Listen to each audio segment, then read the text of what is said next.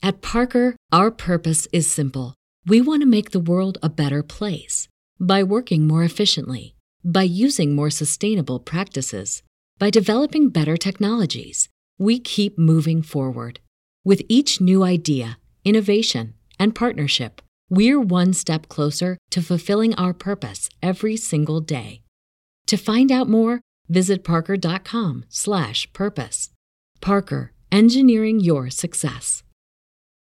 This podcast is a member of the Voices of Wrestling Podcasting Network. Visit voicesofwrestling.com to hear the rest of our great podcasts, as well as show reviews, columns, opinions, and updates across the world of wrestling.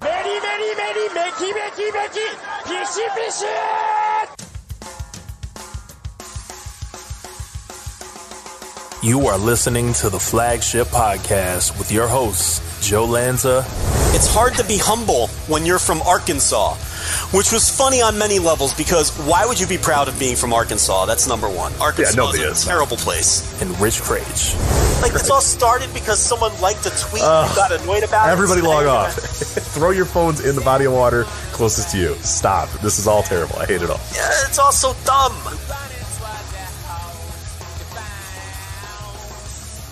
And we are live here on the Flagship Podcast. I am Rich. That is Joe. Joe, what's happening? Such a busy week. This is insane, yeah. Like, on a normal week, especially if it were some hacky show, I would ask you, like, hey, what kind of taco? What's your favorite taco, Joe? You know, Cinco de Mayo, we could talk about corn versus flour, but we can't do any of that stuff today. We can't. There's just no way. Yeah, only hacky shows do that. Right, we would never, ever do that. Like, full-size, can you imagine, like, doing, oh my god, the Orient Express thing just very loudly played in the background. What are you doing over there? I've lost all control of my life. All right, yes, sorry. What is happening? A little teaser to, so the Orient Express theme, I have it mixed where that one is really, I have to raise up the volume a little bit so that it can kind of be in the background and not be too distracting. And then the Flagship, I had the Flagship up really high, and then it just played very loudly for everybody right there. There you go. A little teaser to what you have later in the show as we bounce around Japan. Not yet. We're not bouncing around Japan yet. That'd be way too early to do that. That's third hour type stuff. But yeah, luckily we're not one of those hacky shows that talks about full-size candy or, you know, any of that sort of stuff. So you're right over there? Jeez. I'm okay. All right. A lot going on this week. Really busy week. It's overwhelming. I couldn't get everything watched. It's I didn't even do the Thursday TV reviews yet. Just so much going on. You know, I'm watching wrestling right up until the minute we start this thing to try to get as much in as I can. Some might say I'm watching wrestling as the show is going on. Hypothetically, I could be watching wrestling as the show is going on, but I've had weeks like that. Yeah, that'd be ridiculous. It's definitely not what I'm doing. I don't know why anybody would keep saying. Why do you keep saying that I'm doing that, Joe? I'm not watching a match right now to catch up for the show. I'm not doing it. So I mean, you know, we can be one of these shows that just talks about WWE premium live events, and you know, we won't have to stress ourselves to. Let's. Oh, man. I mean, I'm out here watching Osaka Pro this week. Yes. You know, it's a life. It's a life. We chose it, yeah. Trying to figure out if I get this Dragon Gate show in that ended 8 hours ago before we do this. You know, there's just so much going on. It'd probably be a lot easier if, you know, we just came on here and talked about the WWE premium live events and maybe a little Forbidden Door. And that's it. You know, wrap it up, go home. It would be an easier life, yeah. Many years ago, we chose not to have that life, and I don't know why. I'm still not sure why we chose not to have that life. Well, I'm going to tell you why. Because there's still nobody in the business who does what this show does. Damn right. That's why. Because if we didn't do this, who would? Nobody. Who would? Who else is going to talk about the revival of Osaka Pro this week? Who else is going to talk about Dragon Gate Dead or Alive, the fake AAA show, the WWE releases, the Forbidden Door, the Noah drama, all in one show? Who's going to do that? Nobody. There's literally no other show on earth that's going to do all of that. So, find one other show that's going to break down Osaka Pro's revival and Forbidden Door in the same show. You're not going to find it. You are not going to find it. We promise you will not find it. But this is why I'm all stressed out, because I'm struggling to get it all in. But here we are. And I didn't even forget the Champion Carnival. I didn't watch 2 seconds of it. Right, there's a Champion Carnival final that happened this week that apparently is very good. It looks like it's getting rave reviews. We have a review up at voicesofwrestling.com. I believe was called by our reviewer Gerard the best All Japan match since the beginning of the pandemic, and I still have not even gotten to that. Haven't watched a second of it. I mean, I'm going to watch that this coming week, but it's like now you're watching stuff from the week before, and you know how that goes. Then, that's the cycle of falling behind, and then inevitably you got to cut stuff out. But I'm going to watch the Champion Carnival this week. I'm going to get this Dragon Gate Dead or Alive show in this week. You did watch it, correct? Mm-hmm. Yep. Or are you currently watching it? What's the status of the Dragon Gate Dead or Alive? Yes, I will answer your double-ended question with yes. You're like Vince McMahon writing a Raw while Raw is what's going on. That's what you are right now. Yeah, but no, and then there's a Big Japan show that Rich, did you see the fresh, exciting main event of the Big Japan show? I did not. No, what was I guess no, don't tease me. Tease me and we'll talk about it later. I don't know what this fresh, new, interesting matchup that definitely probably did not involve Tsuji Ishikawa at all, right? It definitely did not, right? Or Daisuke Sekimoto. Neither one of those actually. Right. It was both of those men. Damn it. I actually didn't know that. I actually legitimately had zero idea that was the match, but that's pretty incredible. Yeah, I mean, well, who else are you going to run it with? Who else are you going to run it back with if you're Big Japan at this point? I mean, that's it. Hey, listen, Big Japan carried us through the early stages of the pandemic. And we will never forget them for it. Yeah, thank you. No. Big Japan and 2AW. You miss her. I miss our 2AW days. Big Japan, 2AW, and Game Changer Wrestling. That's what we had to watch. Carried us through the early stages of the pandemic. Pretty gross looking back.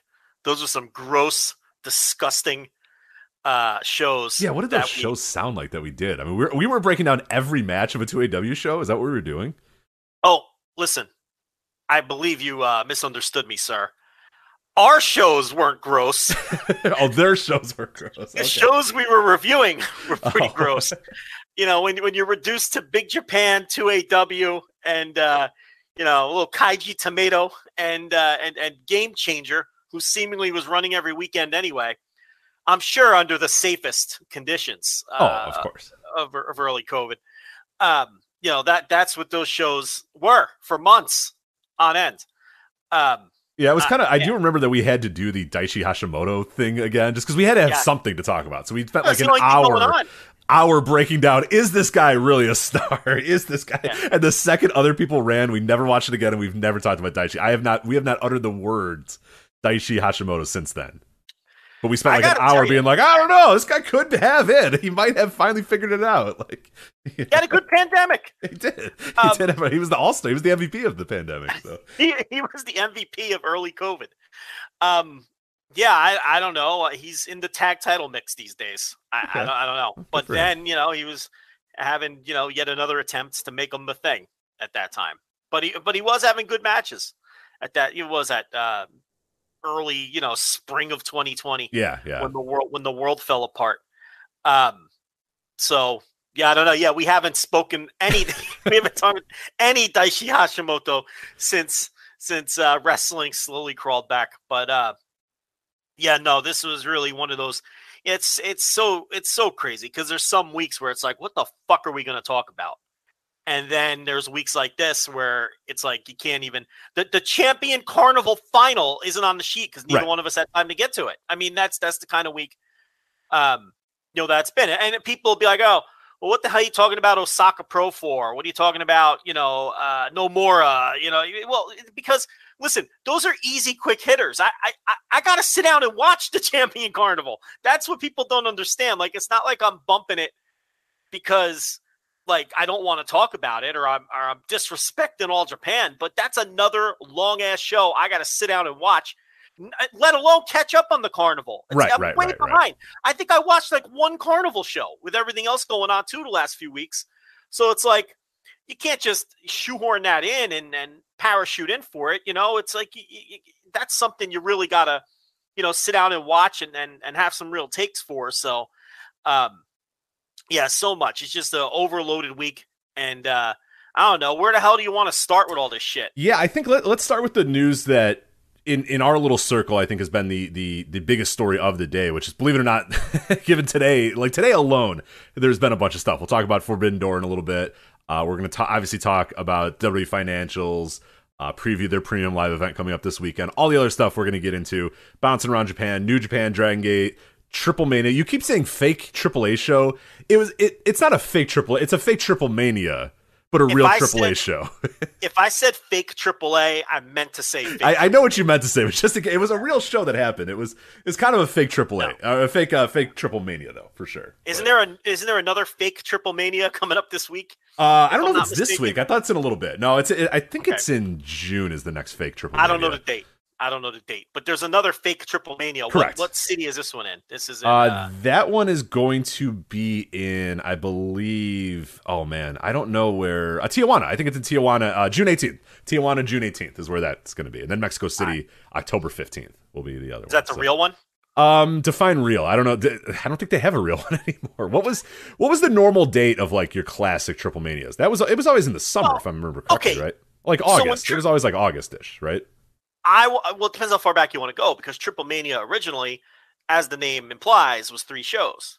If you go back many, many years, then it became, in recent years, it's like the one big show. Right. They still call it Triple Mania. So now, so those are actually fake Triple Manias. This is a real Triple Mania, is what I'm hearing. Yeah. So I don't know what's happening. Was this Monterey one that we're going to talk about today, and the Tijuana one, the Mexico City one? Are we going back to like the Triple Mania roots, and these are going to be the only 3? Or are they just slapping the Triple Mania name on their monthly big shows now, and we're just going to have these? Like, I don't know the answer to that. As far as I know, there's only 3 of them right now, but so maybe we're going back true old school. Right. I don't know, but well, it's working because now they've gotten back-to-back weeks where we're gonna talk about them. So. Initially, like my initial plan 2 days ago, which that all got thrown out the window. My initial plan 2 days ago was we were going to start the show with Triple Mania. It's Cinco de Mayo. I thought that'd be perfect. You got to start with Triple Mania on Cinco de Mayo. There is no way, given what's happened over the last few days, that we can possibly start with Triple Mania. So we will get to Triple Mania later. But the top story, I think, in our little circle, people that are listening to this, people that subscribe to flagshippatreon.com, have been following the saga of Pro Wrestling Noah over the last few weeks. We have had exclusive reports, exclusive quotes from wrestlers, people involved in the business, people involved in Noah, getting to us, talking to us, getting information about this, double, triple sourcing things, figuring out stuff. And we've had some nice little dirt of, okay, this guy didn't want to put this guy over, or that guy hates that guy, little stuff like that. Then we got a bombshell this morning that started out with, first off, some very odd tweets about, okay, Nosawa Rangai, who is the booker for Noah over the recent years, his contract is up, and people are speculating, oh, it might just be a talent contract. It might just be a work. Oh, you know what? Yeah, it's probably just a work because he's doing stuff in Dragon. He's doing stuff in this, yada, yada, yada. And then you hit the pavement and found out, no, none of this is a work. This is all real.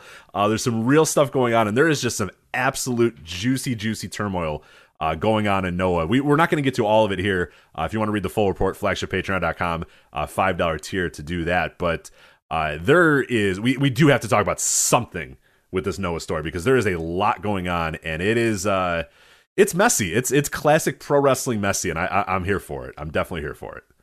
Yeah, it's a major pro wrestling booking change. So, people have been following the drama that's going on with Noah, and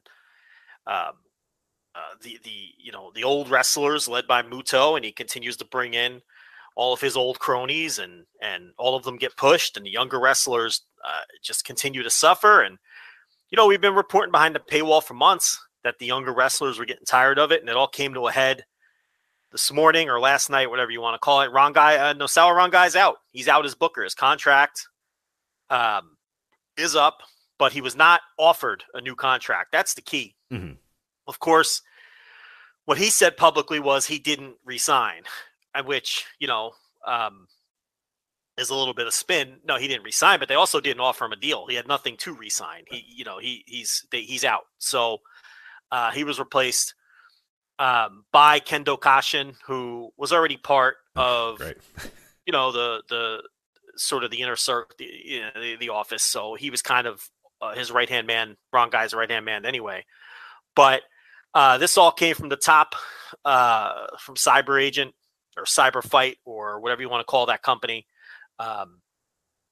They were not happy with the business performance of the NOAA, what do you call it, branch, or because they obviously own DDT, and they're a huge corporate conglomerate that has their hands in many things other than pro wrestling. Right. Which, not to kind of interrupt, but it was kind of interesting because a lot of the times when we would have discussions about NOAA business and wondering, hey, are things going well? Are things doing all right? And it kind of applies to DDT as well. People would always say, well, they're just, this company that owns them is just filthy rich.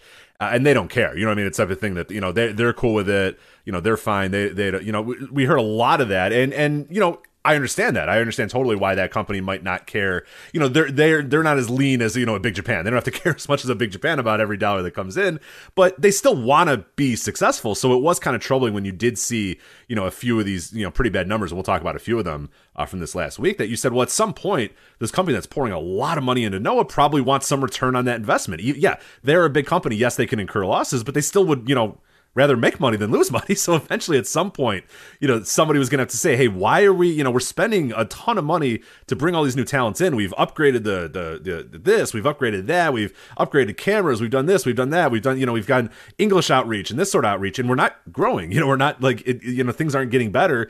Eventually that was going to kind of come to a head. So it's just kind of interesting to see, it's still, yes, Cyber Fight, Cyber Agent, whatever, is still a big conglomerate, but they still want to get a return on their investment. They still want to have, a successful company. So you got to always remember that at the end of the day, these big companies still do, they want to have successful things on their books. They don't want, they don't want to just lose money. It's not the game.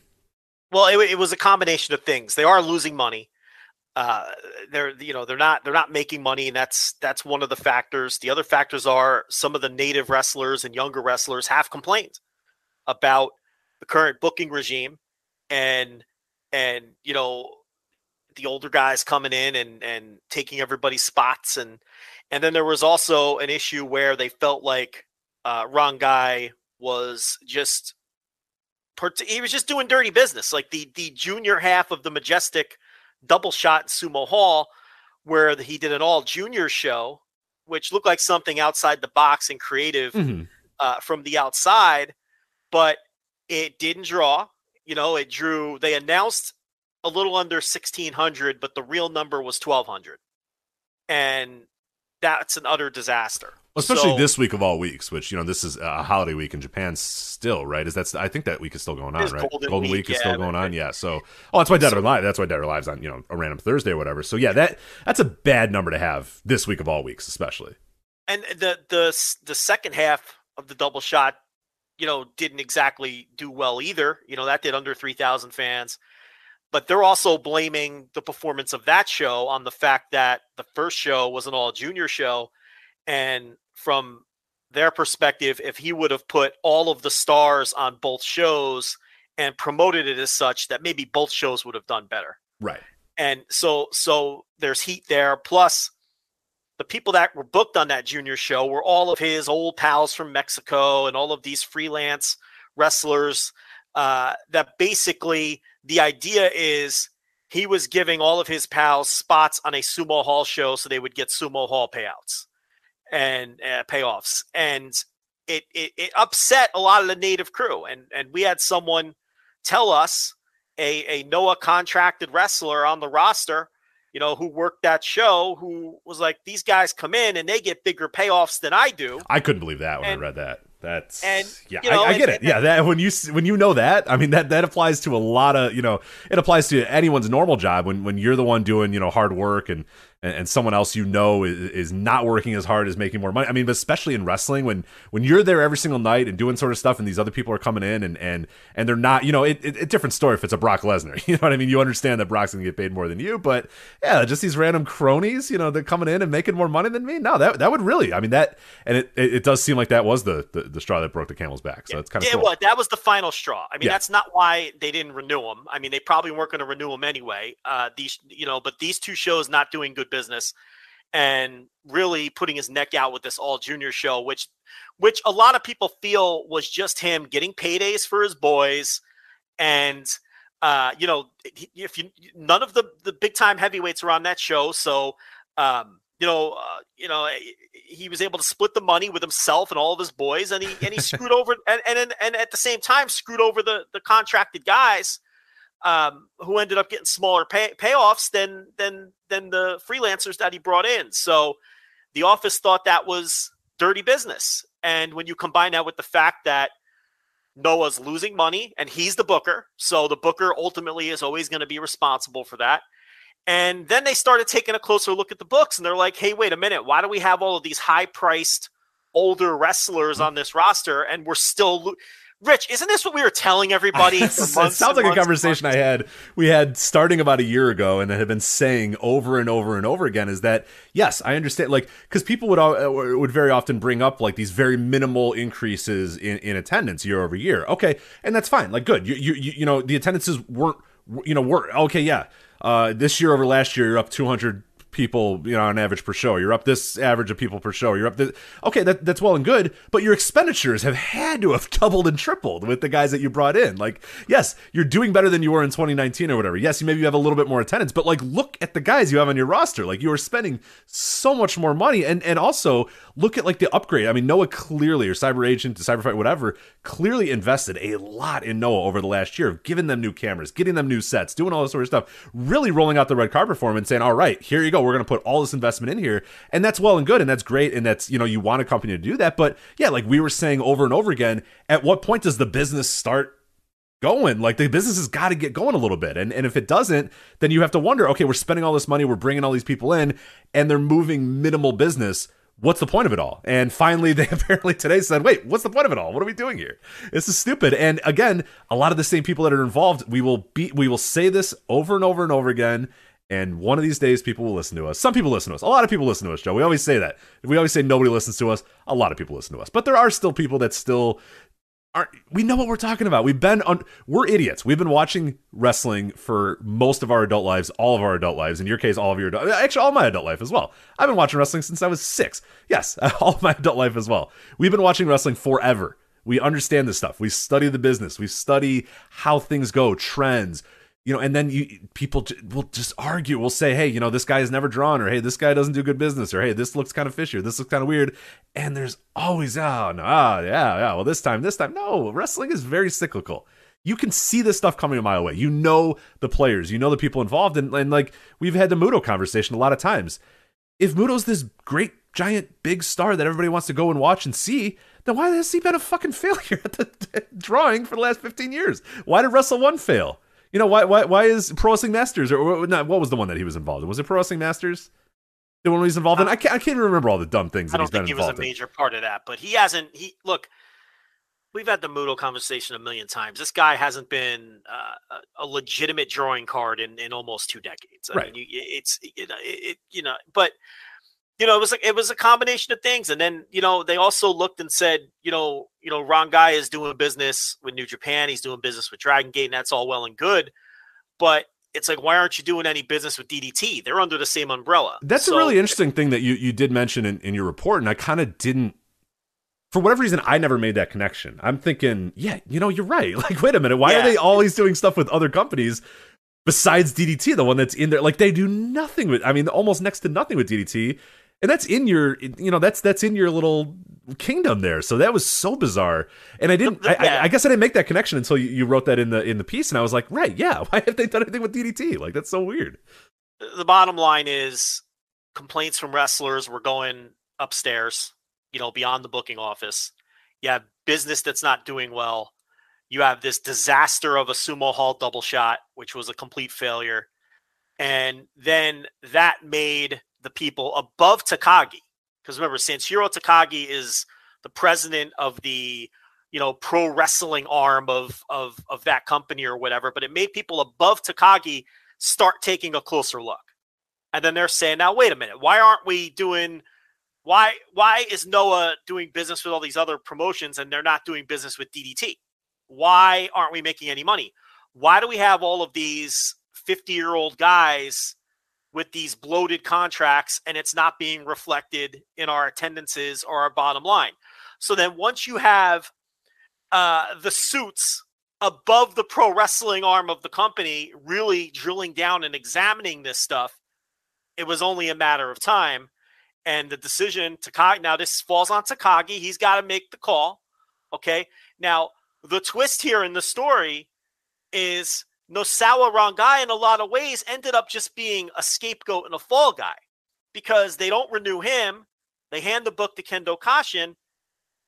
You're just rearranging the deck chairs on the Titanic now. This is just window dressing because nothing's going to change. Right. If anything, it's going to get worse because Kashin has a closer relationship to Muto, who is really the guy pulling the strings. Keiji Muto is the puppet master. Okay. Nosawa may have been the booker. He may have had the title, but if what Muto says goes, because as I've written about before, and this comes from the wrestlers in the locker room, Nosawa respects Muto too much to tell him no. So Muto knows he could step in at any time and make a decision, and Nosawa was going to go along with it because Nosawa feels like he owes his career to Muto, and he's not going to disrespect him and tell him no. And even though he's out, Kashin is arguably even closer to Muto. So Takagi, who is also close to Muto, it's all cronyism, okay? To his bosses, he has made a change. But his bosses are not privy to the politics of pro wrestling. And these people, it's all window dressing. Takagi can go to his bosses now and say, all right, we got rid of that guy. We're going to try something different with this new booker. And I'm sure there'll be some changes. I wouldn't be shocked now if they start integrating DDT more. But at the end of the day, Kendo Kashin, this may even be worse than Nosawa. You see, yeah. the thing about Nosawa Rangai was he tried to do some things with the younger wrestlers. A perfect example was last week when they booked Nakajima to beat Hideki Suzuki. Not last week, about a month ago in Korakuen Hall, he booked Nakajima to beat Hideki Suzuki ahead of the tag team title match, right? So that's just classic pro wrestling booking.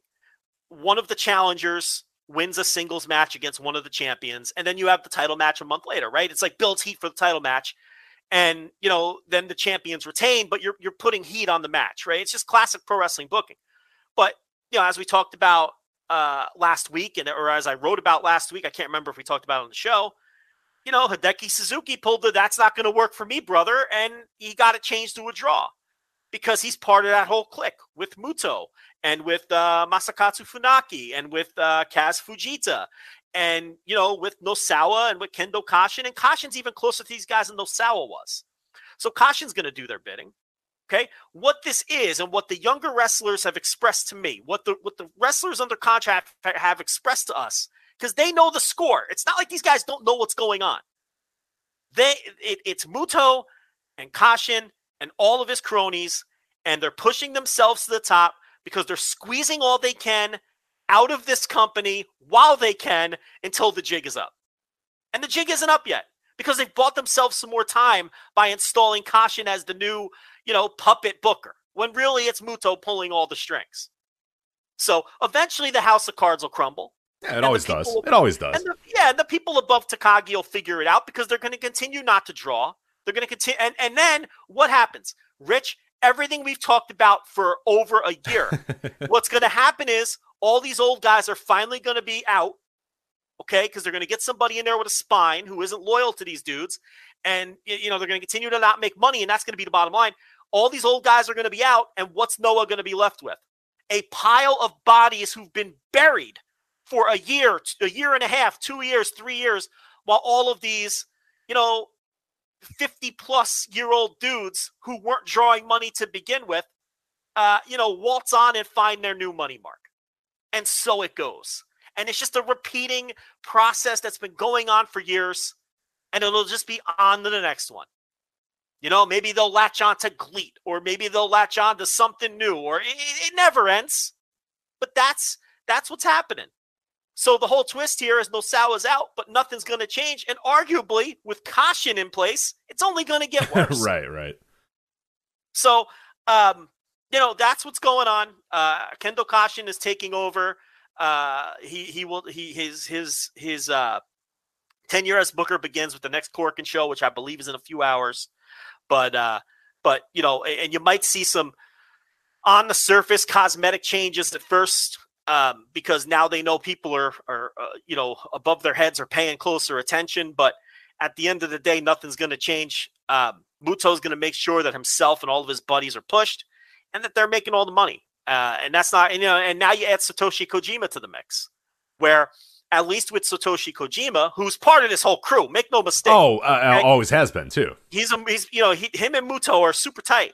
Now, I'm not saying he's doing anything nefarious. They called New Japan.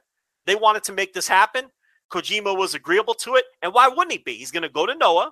He's going to work on top for a while. He's probably going to win their title because, and I wrote about this a few days ago, the idea now, and Muto's already planting these seeds on commentary, is if Kojima wins the GHC title, and he's next. He's facing Go Shiozaki. I don't remember the date. Then Muto and Kojima will both have been they'll be the only active Grand Slam winners, the IWGP, GHC, and Triple Crown titles. They'll be the only two active wrestlers to have held all three of those titles. And they'll be the only two wrestlers, period, in wrestling history to have held those three titles and the NWA World title. So they feel like that could be a money match, doing Kojima versus Muto with all of that at stake. The only two super Grand Slam winners ever, with potentially the GHC title at stake. And that could be the new match that they have earmarked for Budokan in July, where, the original idea was Muto versus Fujita, with Muto coming in as the national champ, Fujita coming in as the GHC champ. I wrote about this months ago. Yeah. But then Muto hurt his hip. Okay.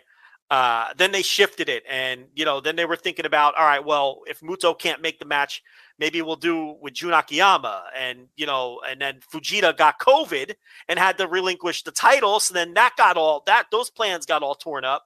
Now you bring in Kojima, and Kojima's facing Go Shiozaki, and he's probably going to win that. And now maybe Kojima Muto will end up being that match in July in Budokan. And maybe it'll draw, maybe it won't. I have no idea. But to the younger wrestlers, they see Kojima coming in and they just see another old guy taking another spot. Right. Yeah, we love him because he's Kojima and we like him as a wrestler a little bit more. But make no question, it's the same thing. And he's not as well. He's not going to say if Muto says, "Hey man, I want you to win. I want you to win the title, and we're going to face each other in Sumo Hall." He's probably not going to say, nah. I mean, yeah, he's going to say, "Sure, fuck yeah, right." Why would he not? Of course, he's coming there. He's obviously was given some sort of promise, some sort of discussion was had, and yeah, Kojima is still, he's still a dude, he's still. Well, that's the thing. I saw some people saying that was a disappointing X, and maybe it was for a certain segment of fans, but when you consider the history here and the fact that he's going to chase the one, title he hasn't won, it was a pretty significant deal to bring him in, and I don't think anybody saw it coming.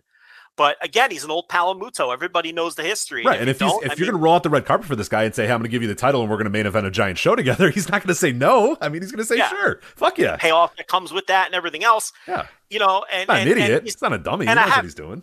And I have to make this clear. He's still under contract in New Japan.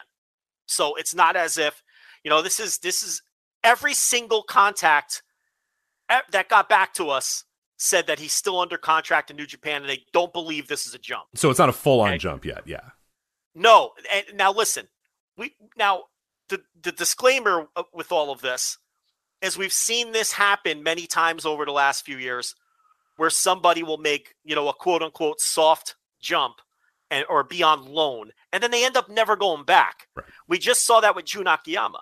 Remember, he was supposed to be on loan to DDT from Aldrin, and he never went back. He just stayed. Okay. It's almost like sometimes these guys, they go to this new place, they work for a while, and you know what? Sometimes the grass is a little greener, or they get a better deal, or they feel like it's more stable, or whatever the case may be. Or also, it could also be a lot of PR as well, where you make it seem like it's less so this guy's jumping, this guy, and that's that's a big deal in Japan. Jumps are a big deal in Japan. It makes a lot of people wonder, well, why is he jumping this company? Why is he leaving this company? Like jumps have been one of the biggest. I mean, honestly, you go through the history of Japanese wrestling, jumps are what has kickstarted and killed many. I mean, it's a huge deal when a guy just says, "Fuck this, I'm out," and joins another company. It's a big deal. So I think maybe now a lot of these people are a little bit more careful about it. And even if there's an agreement, this is pure speculation, I'm just saying here. Pure speculation, just so it doesn't get anybody misconstrues it. But it could be a situation where Kojima says, goes to New Japan and say, hey, I have this deal on the table, and New Japan says, oh, well, you got to take that deal, but let's say it's a loan, and if you want to stay there, you can stay there, but we'll make it seem like this soft kind of PR. It's a soft jump, as you said, or a loan, or whatever. So no one looks bad, right? So it's not like one day Kojima shows up and then he's deleted off the New Japan roster, and then people say, oh, what's going on, or why do you know what? This way is a lot easier to the Jun Akiyama thing very likely probably was the same. A lot of people kind of got that sense when he was doing the loan thing with DDT that this didn't feel like it was the soft loan or the soft, that it was like he's just going all the way. But they didn't want All Japan to feel like Jun Akiyama just fucking left All Japan and he's done. He's never coming back, because that again, like that company is, especially over the last decade, has had a lot of blows to it of people bouncing and people leaving or whatever and going elsewhere. So I think, again, I don't know if that's what's actually going on with Kojima, but it's plausible. I mean, it's a good PR way to have a guy jump, quote unquote, nowadays without having to be like a big time news story. This guy jumping, which Kojima has done which he's not against, because he's done it before in the past. Yeah. Kojima is not averse. He is not to making moves if he feels like they're good for his career, because he went with Muto. He left New Japan with Muto originally. I mean, I'm sure most of our listeners know that, but maybe some of them don't. When Inokiism was really taking hold, and Muto and Kojima looked around and said, this place isn't for us anymore. So let's get the hell out of Dodge. And he followed Muto to All Japan. Yeah. And Kojima went on to have like the best run of his career. And pushed immediately right out of the gates too. Because if you look at his New Japan run, he was a guy who was in tags and doing stuff, and he was a multiple time tag team champion, all that sort of stuff. But he looked around and said, "Nah, I'm never getting to the main event with these guys around," and said, "Fuck it." And Muto, gave him that proud, and yeah, it was almost immediate that Kojima was in the top, and then like you said, had one of the best runs of his entire career, and really set the stage for the next decade of his career of being a top dude. He not only had the best run of his career with All Japan and won the Triple Crown and all that, but when New Japan was then crumbling and falling apart because Inokiism didn't work, who'd they come crawling to? They came right back Kojima. to him and gave him the title. Kojima was one of the biggest stars in Japan at that time. Now, Japan wasn't exactly thriving. It was a down period. But the point is, they went crawling back to him. He didn't go back to them. Okay? So then he came in and did the whole thing with Tenzan. And people can go look that up. We don't have time for that today. We were planning on doing a Kojima deep dive at one point, but it was so comprehensive and deep that it was almost too deep for it. Yeah, you gave me the list of matches, and I think it was like 37 matches, and I was like, all right, we got to pare this thing down a little bit. And maybe one day we'll get around to it, because it's pretty interesting stuff. But the point here is, New Japan came back to him and said, come save us. And, he went back and did that angle and then eventually jumped back all the way, because again, it looked like a better situation that was percolating there as opposed to All Japan. So he's not someone averse to checking out the lay of the land and seeing what's better for him and then making a move. Okay, I know he's the affable, bread guy who everybody loves, who seems, like grandfatherly at this point. But look, is it out? Look, every single now I've had at least 3 or 4 wrestlers in that locker room tell us directly, this is a loan. He is under New Japan contract. So that's what I'm going to tell my customers and my listeners. What they're telling me. Is it impossible that he stays there? Absolutely not, for all of the reasons we just talked about. I'm not trying to drum up a scoop or try to be controversial I'm just saying the reality is it's not impossible that he never goes back. I'm not saying that's going to happen. I don't even think I would bet on that. But can it happen? It absolutely can happen. But at least in the short term, look, he's getting a superstar push. He's getting a top guy push. He's going to face Go Shiozaki at the Cyber Festival or whatever. And then there's a good chance he's going to win that match, because Shiozaki's not supposed to be champion to begin with. It's only because Fujita caught COVID. So there's a good chance he's going to win that match and face Muto in the main event of Budokan Hall. Is he doing any of that for New Japan? No. Is the money better in New Japan? Of course it is. But top guy money in Noah, where you're basically shaking down this company that doesn't know what's going on with all these cronies, versus prelim guy money in New Japan. I mean, maybe it's comparable. Maybe it's a little less. Maybe it's a little more. I don't know the details on it. But he's also 51 years old, and maybe he sees this. Hey, look, I could work on top again. Right. And that's never going to happen in New Japan. Right. This is it. This is my last time. New Japan, no, it is never going to happen again. We've said for years, and I think we're probably past that point too, but there was a time even 5 years ago where we said, it'd be kind of fun to just have like a one-off Kojima, man, because he could still go. Like, and that was the problem. And we many times complained that, like, it kind of sucks that he was in there with Tenzan. And yeah, we understand the Tenkoji, obviously, the star power of that tag team and the history and that sort of stuff. But we were always like, man, I really wish Tenzan would just retire, not because I don't want to see Tenzan anymore, because like I think like you could do a little micro run with Kojima. I think you could realistically have that dude, go for the title at some random show or whatever. And no, you're not giving him the title, you're not putting him in that position, but yeah, having him go for it. But that's us saying 3 or 4 years ago, hey, it'd be kind of cool for him to get a one-off title shot against Okada or whatever. Whereas now Noah's going to give him, the title and have a main event, a main show, and be the top star in the company. Sure, you got to take that. You got to take that if it's offered to you. Kojima got that last little run at the top in like 2012. We're talking a decade ago. Right. Because New Japan, they will downcycle you even when you have something left in the tank and move on to the next thing, which is what all smart wrestling promotions should do. Okay, I'm not saying it's bad. I'm saying it's right. They could have gotten more out of Kojima. They could have gotten more out of Yuji Nagata than they've gotten the last decade, but they could have gotten more out of Jushin Thunder Liger the last 10 years of his career, but they don't do things that way because they understand that in pro wrestling, it's all about, it never ends, and it's all about building the next wave, and that never ends. And as soon as you stop doing that, you're dead. So they did downcycle these guys probably a few years before they ceased being useful. And listen, I think Kojima can still be useful now at 51. Rich, he's definitely a better worker than broken down Keiji Muto. Oh, Jesus Christ, yes. He's way better than Fujita at this point. He's better than Masakatsu Funaki at this point and always was. He's better than Sakuraba. He's better than all of these guys that they're pushing right now. Yeah, I'll be honest, I don't hate it. Maybe I'm being, hypocritical or whatever, but I just think Kojima's a better worker than all those guys. So like, there might be people saying, oh, well, you don't like when they push those old guys, but you like when they push that old guy. Yes, I do, because that old guy fucking rocks still. That old guy can still work still. Yeah, so that's it. At least this one can still go. Right. I mean, that's the difference.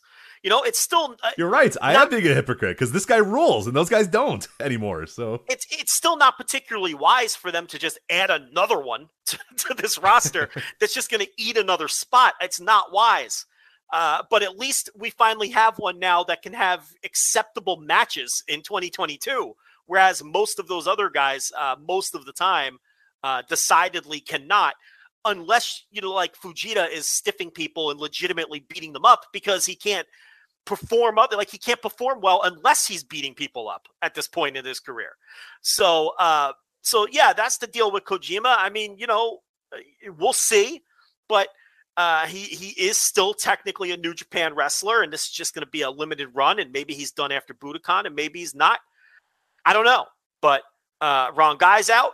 It was a totality of issues. We now know that the big suits up the ladder are paying closer attention now, so there's going to be a little more pressure here for all these guys to get their act together. I think one of the other big takeaways for me was people who thought at some point, Sanshiro Takagi was going to swoop in and save the day. I mean, he's in bed with Muto too. I mean, you're not getting any. It's not a matter of him. He's not going to poke his beak in and save things. He's only going to continue to make them worse. He had the power. This was his chance to clean house, Takagi. And he didn't have the guts to do it. That's the bottom line with Takagi. This was his chance to clean house. This was his chance to say, Ron Guy, your contract's up. You're out. Take all of these guys with you. Whatever you got left on your contracts, we'll take the loss. Hit the bricks. Yeah, right. And install somebody else, right? Or just install someone else and say, he's the boss. You do what he's told. If you don't like it, you can hit the bricks. Okay? You're under contract another year, 2 years, whatever. Okay, that's fine.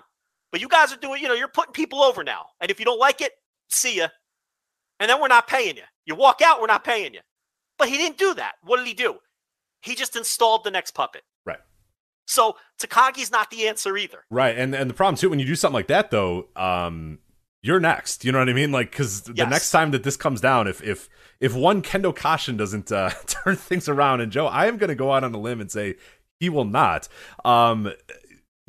Then now, I mean, if I'm Takagi, this would have been a great opportunity to throw all those guys under the bus and say, hey, look, no, I have nothing to do with those, no. And because the next time they're going to come for him, man. You know what I mean? Like, that's, you don't get another chance. You don't get okay, now who do you want to hire, to run the show? It's like, no, it's you, pal. Like, wait a minute. We told you to, get things on track, get things back on, the way they were supposed to be. And it didn't happen, hypothetically, if it doesn't happen, which it's not going to, if it doesn't happen, like, then now he's got to answer to that. So it's a tough decision he just made as well. I mean, he really just sticks his neck out for those guys, and hey, it works for some people because it gives you jobs for the rest of your life, apparently. But and you can just kind of leech off of promotion after promotion. But I don't know if those are the guys right now in 2022, especially when you have a pretty good standing in DDT and whatnot, and the backing of a pretty conglomerate or whatever. I think I might have just thrown those guys under the bus and saved my own ass. But the other thing is now they've really begun to lose the whole locker room. I mean, we get these quotes from these wrestlers, some of which we print in the story, some that we don't.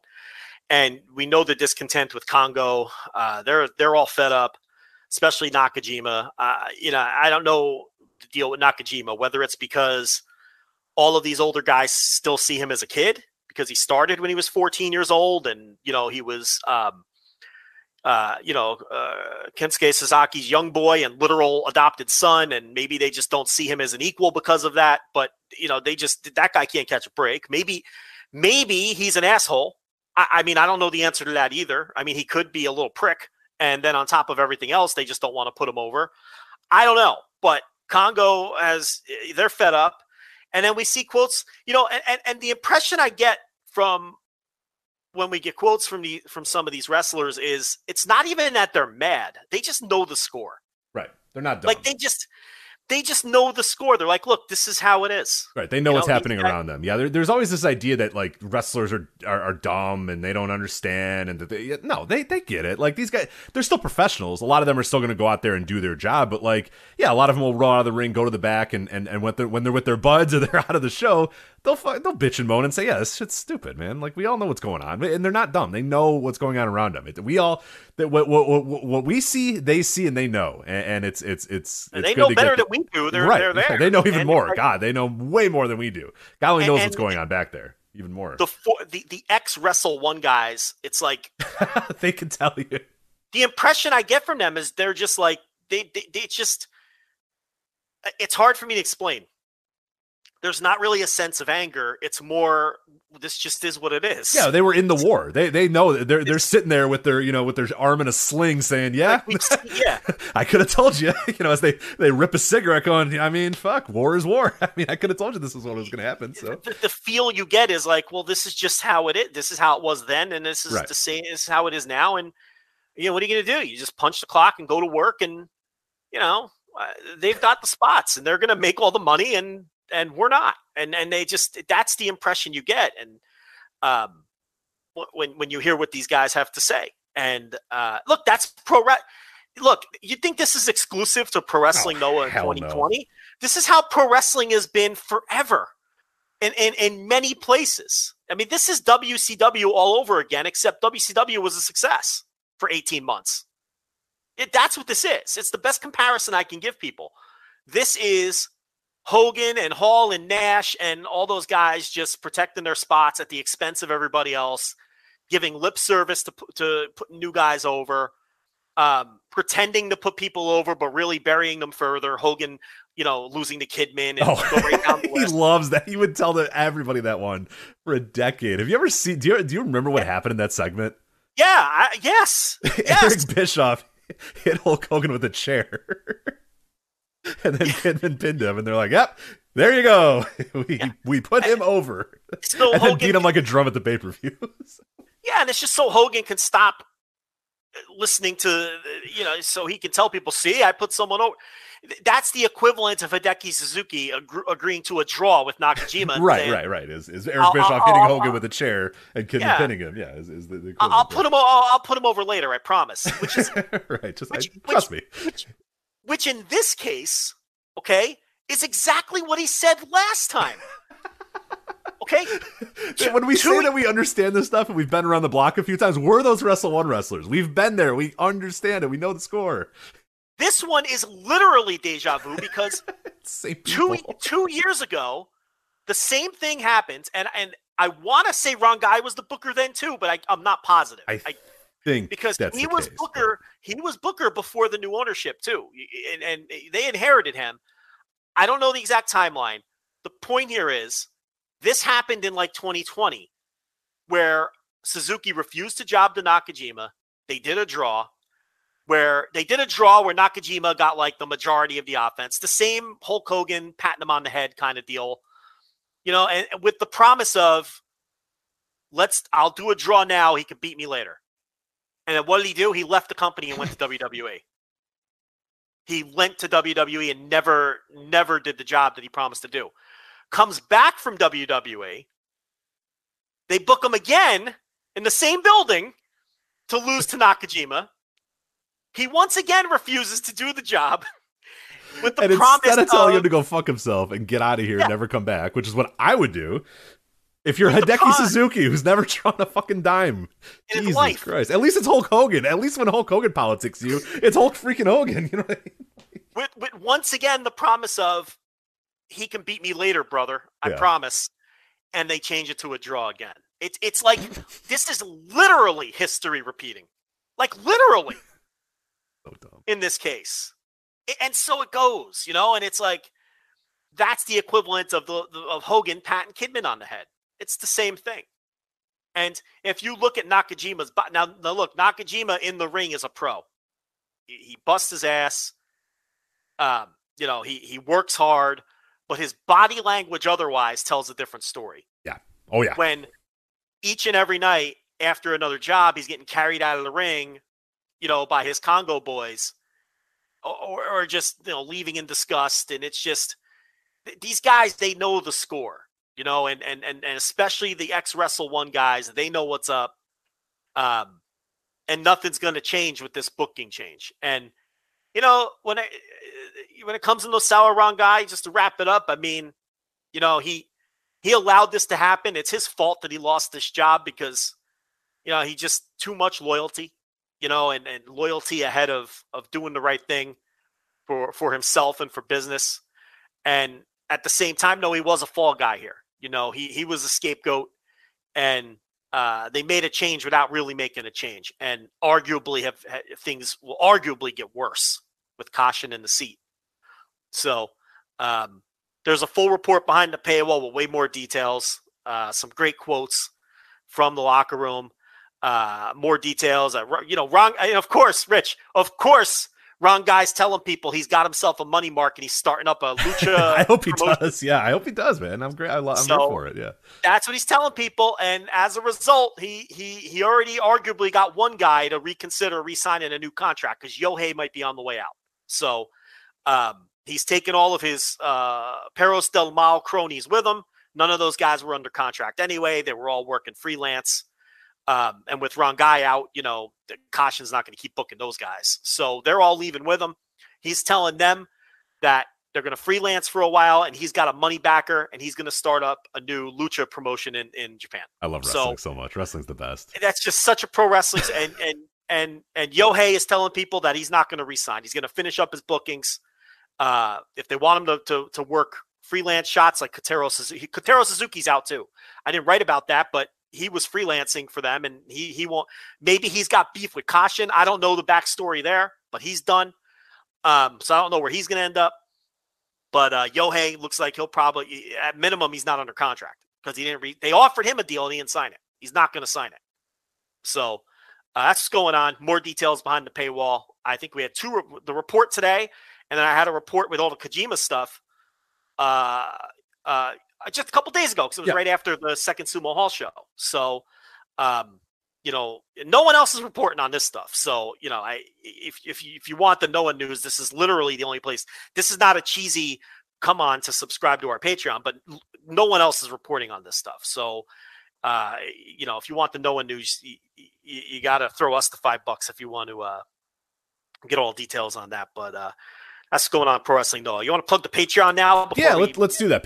Flagship, right? Patreon.com, as you mentioned there, $5 tier for all of that stuff. And we have a bunch of other stuff this week. This is a huge week for content-wise.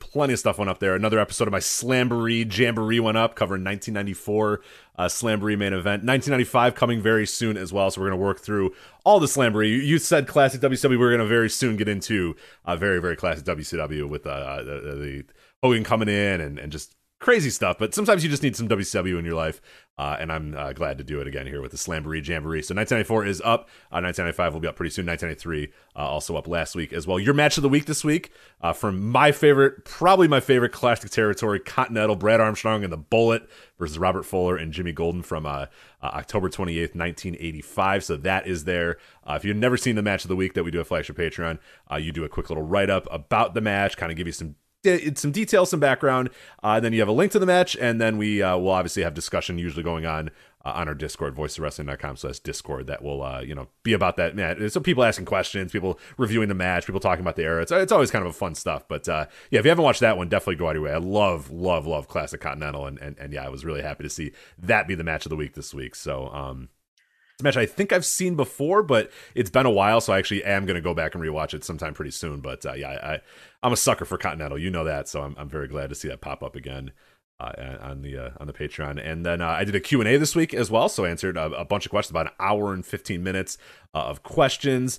You have a new written column called Pacing the Den about the Cody tell, aka when you know that Vince McMahon is going to be sick of, when Vince McMahon is done with Cody Rhodes, this is how you will know, and you kind of break that down there. You do a little bit about how wrestling fans do actually want to be worked and how cool that is. And then a topic we'll get to in a little bit, and it's Forbidden Dorks, which we will get to Forbidden Dorks here very shortly. So the pacing, basically the Pacing the Den, and that's on the $10 tier because that's written content. That's kind of like a written version of when I do the Intelligentsia, except in written form. So it's when I have some ideas of things I want to write about, but none of them are deep enough for its own full-fledged column.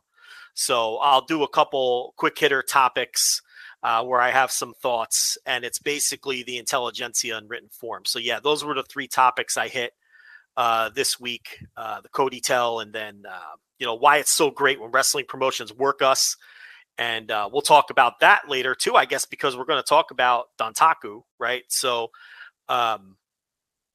did we even put Dontaku on? I the have run it on sheet? there. It's there. Okay. It's there. Yeah. Yeah. It's there. So when we, so I really, obviously Juice Robinson worked all of us, and I write about how great that was and why that, still we think we want to know everything, but we really don't, and it's better when we don't. And then and then I wrote a little bit about the the Forbidden Door and how as soon as it sells out, where the narrative is going to shift to, and that's scalpers, and that's what we're seeing all day today now that the Forbidden Door has sold out instantly. So a little more on that as well. So yeah, that's what the Pacing the Den is. That's a new column I'm going to try to do semi-frequently where I hit off on a bunch of topics. And then, Rich, we can't forget to tell people that Double or Nothing is this month. Mm-hmm, mm-hmm. So if you want the live instant reaction Double or Nothing show, you've got to get on the $10 tier this month. And because Double or Nothing is like May 29th or something like that. I believe that's the exact day. Yeah, it's Sunday before Memorial Day, right? Yep. Sunday. Yeah, exactly. If you are on the $5 tier, or if you are not a subscriber and you're someone who normally upgrades to 10 or subscribes during AEW pay-per-view months, because we do have a lot of people who subscribe for the pay-per-view instant reaction and then they unsubscribe and then they wait for the next pay-per-view. But that's dumb. Why are you doing that this month? That's really dumb. Well, yeah, my point is don't wait for the pay-per-view this month, because then you're only going to get like 3 days worth of subscription out of that $10. So get in now. If you're someone who's on the 5 that wants to upgrade, do it now. And if you're somebody who just parachutes in for the pay-per-view instant reactions, subscribe as soon as possible and get the most out of your money. Don't wait till the 29th to subscribe, because then you're only getting a couple days worth of content out of your subscription. So I like it better when the AEW pay-per-views are at the beginning of the month, because then people get more of their, and everybody subscribes, they get their money's worth. This is tricky when it's at the end of the month. Yeah, we always feel bad. We always say, like last week, we told people like, don't subscribe this week, like subscribe next week, because this week you're only going to get like a couple days of content. And yeah, this is another weird one where a lot of people will jump in on the 29th for the instant reaction, which is great. We love that, but it's like, man, you could have had 2-3 weeks of everything that we do here at the $10 deal. You could go back and listen to years worth of shows if you really want to, really grind. And if it's only like a month that you want to subscribe and you only want to hear the instant reaction, we get it. But yeah, get the most bang for your buck, and the most bang for your buck is doing that as soon as possible. And not just waiting until the 29th, because 29th you're gonna get 3 days out of it total. So so get those subs in now for that $10 tier. You're gonna get all the written content with that $10 tier as well.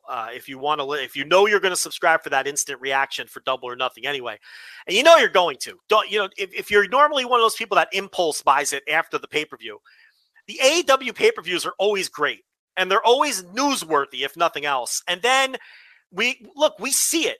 And then we see all these people subscribing 5 minutes before we start the instant reaction show. Don't do it that way and stress yourself out. Just do it now. Just subscribe now. And then you're good. And then you can just relax on the night of the pay-per-view, watch the damn thing, and then listen to us break it down afterwards. So just wanted to let everybody know. And I'm going to pound this home the next couple weeks. Do it now. Don't wait till the 29th.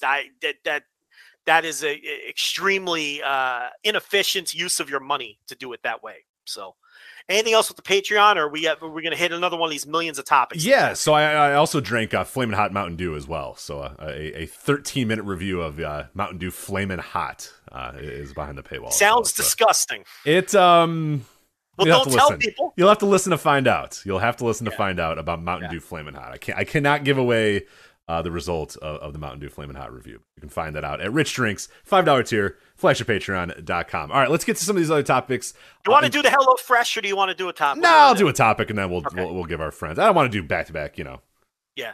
We'll give them a break, and then we'll do Hello Fresh. But let's talk about this, because we won't have a ton to talk about with this one, but you mentioned it in the Pacing the Den, the Forbidden Dorks. And Joe, despite New Japan on Access scoring a 0.0 in the 18-49 demo with only 46,000 viewers a few weeks back, and even with the Forbidden Door appealing to the male niche within a niche, within a niche, within a niche, Joe, it did not take a lot of work to sell out that United Center, because they sold out that United Center almost instantly with their pre-sale today. More tickets will go on sale by the time most of the people listen to this, but that'll all sell out as well. This fucking thing's selling out again, of course, as it always does. We always have the same fucking conversation. It's always like, they're running Chicago again. There's no way people are gonna buy tickets for a wrestling show in Chicago again. And AEW, I don't know, are they gonna be able to sell this thing out? Oh, New Japan, no one's gonna care about New Japan. And this thing fucking sold out in seconds. The scalp tickets are insane. They're crazy high value. I mean, it's like, stop with this. Are we done? Let's get out. We're done with this. Like, stop. They're a hot ticket. They will remain a hot ticket for a while. And All Japan or All Elite Wrestling, New Japan Pro Wrestling, a very, very hot ticket in Chicago, because that thing sold out instantly in the United Center, a very, very big arena, huge arena. And it's pretty much done. Few seats will be left for the general public by the time most of you guys listen to this, and then those will all be definitely scooped up and gone right away. And then you'll have to pay, I don't know, 5 times. Right now it's like 5 or 6 times face value for your ticket on the secondary market. Maybe that'll go down as we get a little bit closer, but you're probably not getting in for $20. That's all I'll say, no matter what. So yeah, once again, despite being a male niche within a niche within a niche within a niche, it did not take a lot of work to sell out the United Center. That's United Center, I should say. Imagine if they appealed to the casual fan, how well this company they could actually sell tickets if they just appeal to the casual fan. Yeah. It's really incredible. But they're confusing their fans, because their fans are like, oh, who are these wrestlers from the Orient? I don't know who these men are. I can't possibly watch a show with these men. Like, yeah. Kazuchika Okada? No, I mean, I'm an AEW fan. I don't know who that guy is. I'm not buying a ticket to this show. I refuse to. So, I think only the truly dumbest among us thought that this show wasn't going to sell out instantly. I mean, let's be honest. Right.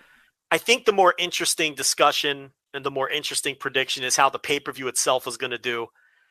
You just talked about my column, Pacing the Den. I talk about this a little bit. I'm firmly on the side that I think this pay-per-view is going to do extremely well. Now, I don't know how to define extremely well. Do I think it's going to do as much as Punk's return? I think I'd balk at going that far. Do I think it's going to do in range of what recent AEW pay-per-views have been doing and possibly do more? Yeah, I do. I do I too. really Yeah. think it has a chance. I did, a couple weeks ago we talked about it, and like I just don't understand what AEW fan that likes AEW and purchases AEW pay-per-views wouldn't want to watch the show. Like, why would you say they're all going to buy it? They're all going to buy it, and then you're also going to get fans that might not order every All Japan, or I keep saying All Japan for some reason, all Elite Wrestling show, and they are going to say, well, hey, well, New Japan guys are there. Cool. I'm going to watch those. Like, you're, despite some dorks saying it's a niche of a niche of a niche within a niche or whatever. Yeah, it is. But like, those fans are going to be able to buy, like, those fans that don't maybe normally buy AEW shows might start buying this show. So yeah, it's going to do better. Like, I the Punk one, I think we got to throw that one out. I honestly think that All Out, just like Rampage, I think Rampage and All Out pretty much have to be thrown out because I don't know that they're going to be fair to judge anything on those standards ever again. I don't think they're ever. I don't know that they're going to reach that high again with the Rampage. Very likely they will not. And All Out, again, we saw it in our own business as well. We saw it in the website business. We saw it in the Patreon business. You and I have kind of decided, hey, let's just maybe not count that month anymore because it was so fucking insane. People were going nuts consuming pro wrestling as much as they possibly could, buying everything they could, buying tickets, buying shows, buying pay-per-views, all that sort of stuff. There was just a different level of intrigue and excitement when Punk came back. So that's almost a completely different month on its own. To give you an idea of what Rich is talking about, okay? Every month when we when the Patreon subs come in for the month, I send Rich a text that goes something approximating this. We just broke our record again, not counting All Out month. So it's like, that's an anomaly. The Punk return was a complete anomaly for everyone. It was the only AEW pay-per-view that broke 200,000 buys. The Punk return on Rampage. Rampage is never going to touch that kind of viewership number again from that second Rampage. And even for, and that trickled down. I mean, I'm sure that the Observer site and Fightful and anybody else involved in pro wrestling had their best month in years, just like we did when Punk returned to pro wrestling. So that's why I hesitate to say, I don't think, I'm not going to sit here and tell you this show is going to do 200,000 buys like the Punk return did. But I do think that it has a chance to do better than what the other recent AEW pay-per-views have been doing. And while coming in somewhere a little bit lower than All Out.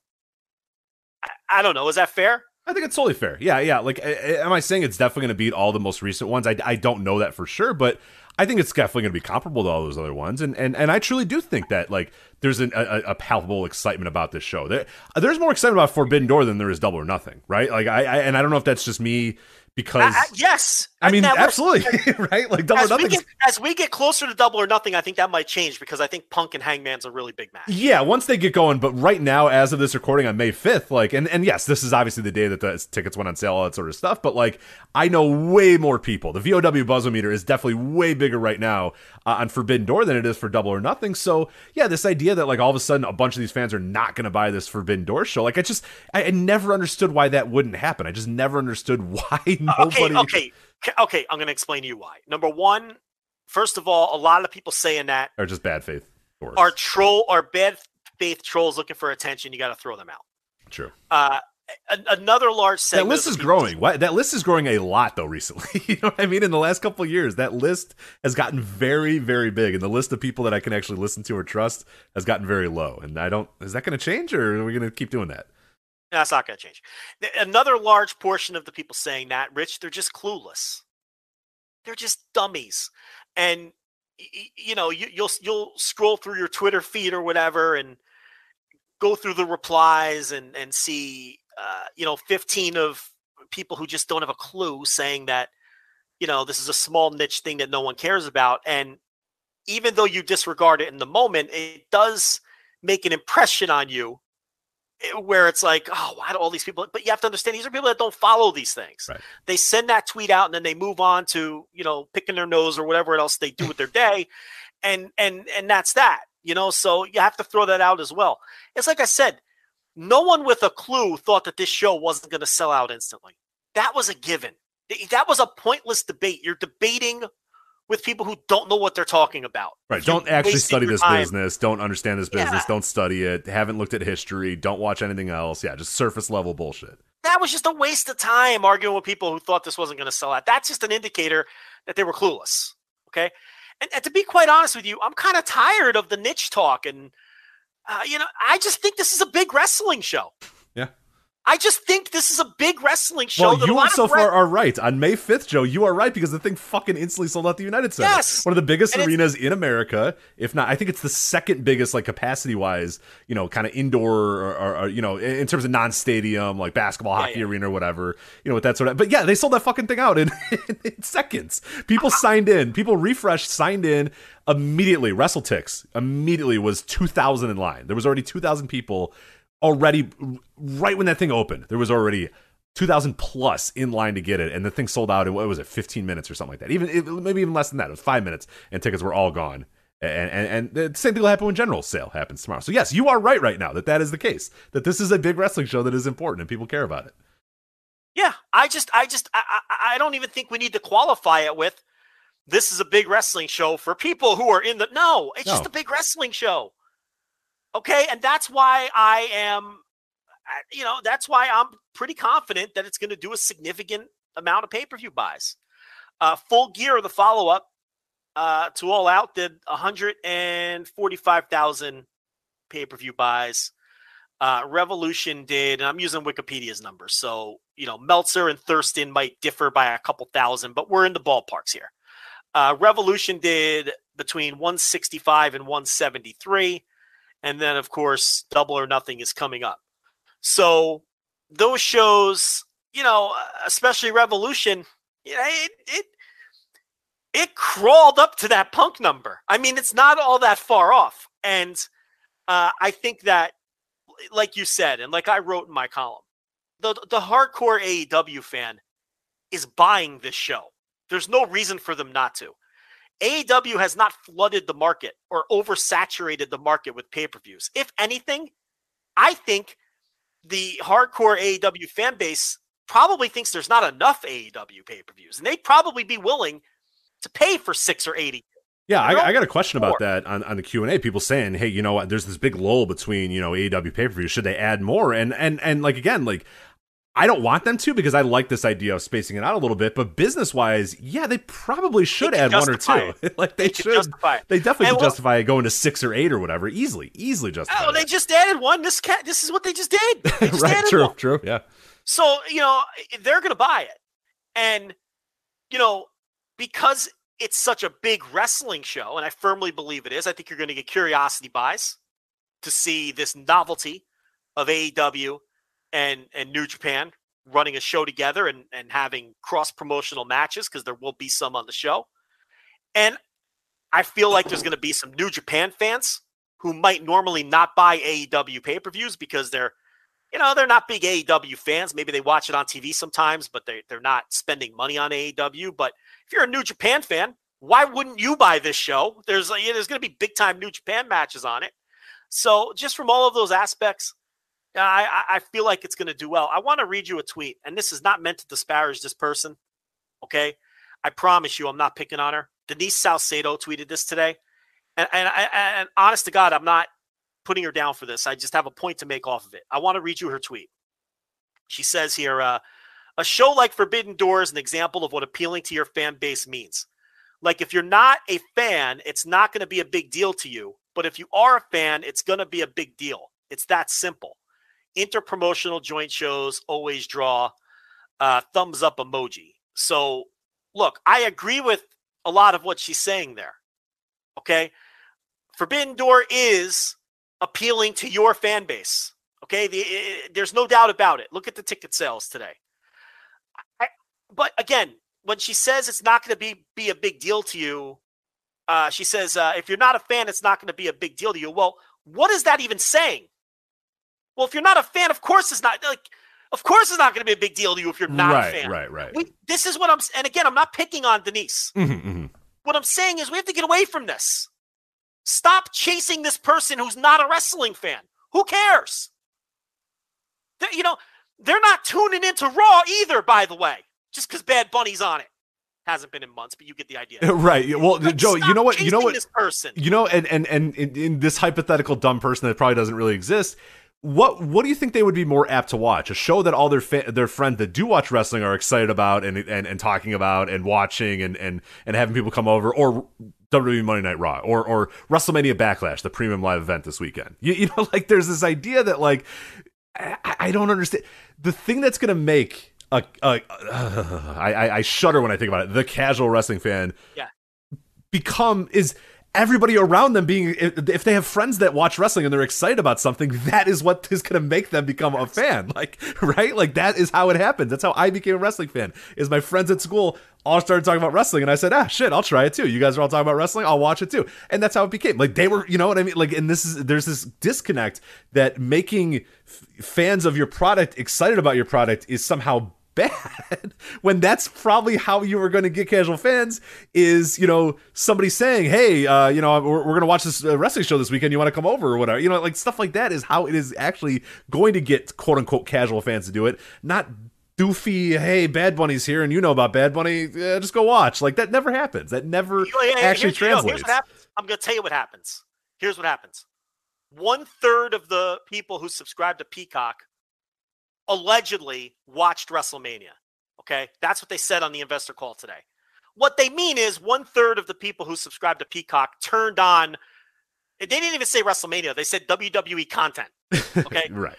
But we also saw that tweet last week with all these impressive, 120% more people watched parts of this year's WrestleMania versus 2019, thanks to Peacock. These are people who subscribe to Peacock, saw WrestleMania on a banner ad, clicked on, watched it for 4 minutes, laughed at it, and never thought about it again. I'm not impressed by that. You know why I'm not impressed by that? Because none of these people are buying tickets now. Well, and yeah, none of these people are watching Raw now. Raw just did a .33 last right. Well, yeah, and that's always the thing. We used to laugh about it every quarterly call because George Barrios would go on there and say, "Oh, we had, you know, our YouTube subscribers. We have 8.5 million YouTube subscribers, and we have this and we have that." And I was always like, "Bro, you're converting like 0.01% of your quote unquote fans into paying customers on the WWE network. Like, I don't know that that's something I would brag about. If those numbers are television viewers, right? Like, yeah, if those numbers are truly real, and you had X amount of billions impressions and you have this amount of followers and this amount of things. Okay, those are all great numbers, but like you're not converting those people into anything. So if those are real numbers, if I was an investor, I would say, okay, so we have, you know, 45 million people in America that have an affinity for WWE. Why is 1 million of that? Why is, you know, 1% of that watching our television? Like, why are we not converting more of those people? If truly there are this many people that have an affinity and there's this many people that engage with us on social media,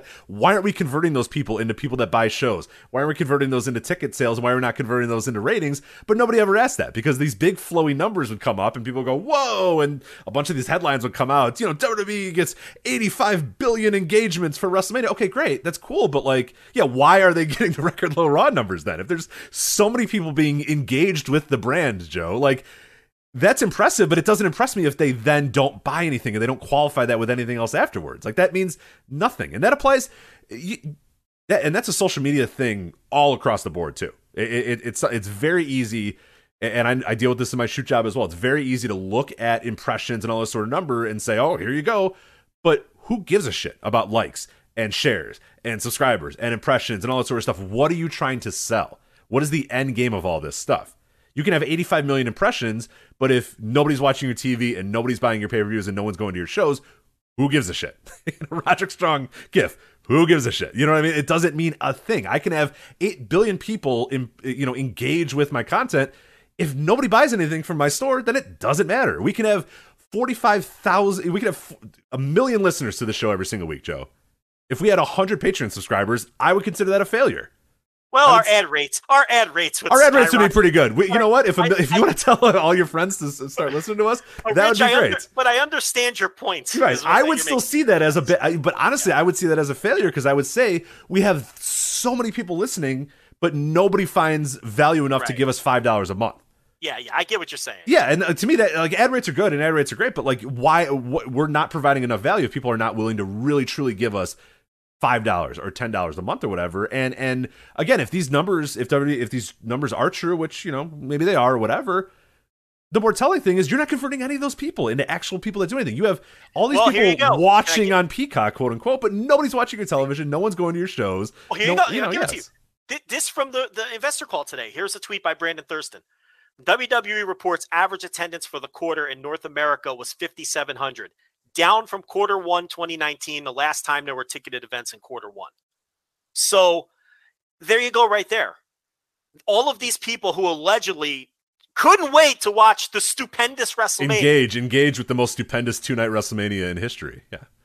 I mean, where's the ticket buyers? Where's the television ratings? Okay. So, the point I wanted to make was, before we started attacking WWE again, was, this idea that this argument that people latch onto that AEW isn't capturing this alleged casual fan, this undefined casual fan. And it's like the assumption that these people are putting out there is that WWE does capture. Yeah, is getting those people. Casual fan. Those people are being captured. Yeah. Right. But are they? I mean, like, isn't this more of like, why are we not directing this same argument towards WWE, whose consumer metrics now they've sort of leveled off over? They're not on the same steady decline that they were on for a while there, but they're not growing either. I just noted you the attendance versus 2019 for quarter one. Whenever they tout growth, it's always these numbers like we just talked about, these people who tuned in to at least 1 minute of WrestleMania on Peacock. There's nothing wrong with that. There's nothing wrong with that added exposure that Peacock gives you, where you're going to get hundreds of thousands or even millions of more eyeballs on WrestleMania than you would have on the network. I mean, that's undeniable. That's there's logic behind that, and there's nothing wrong with that. But there's no positive to it either if these people aren't converted into customers. So, maybe it's a better strategy.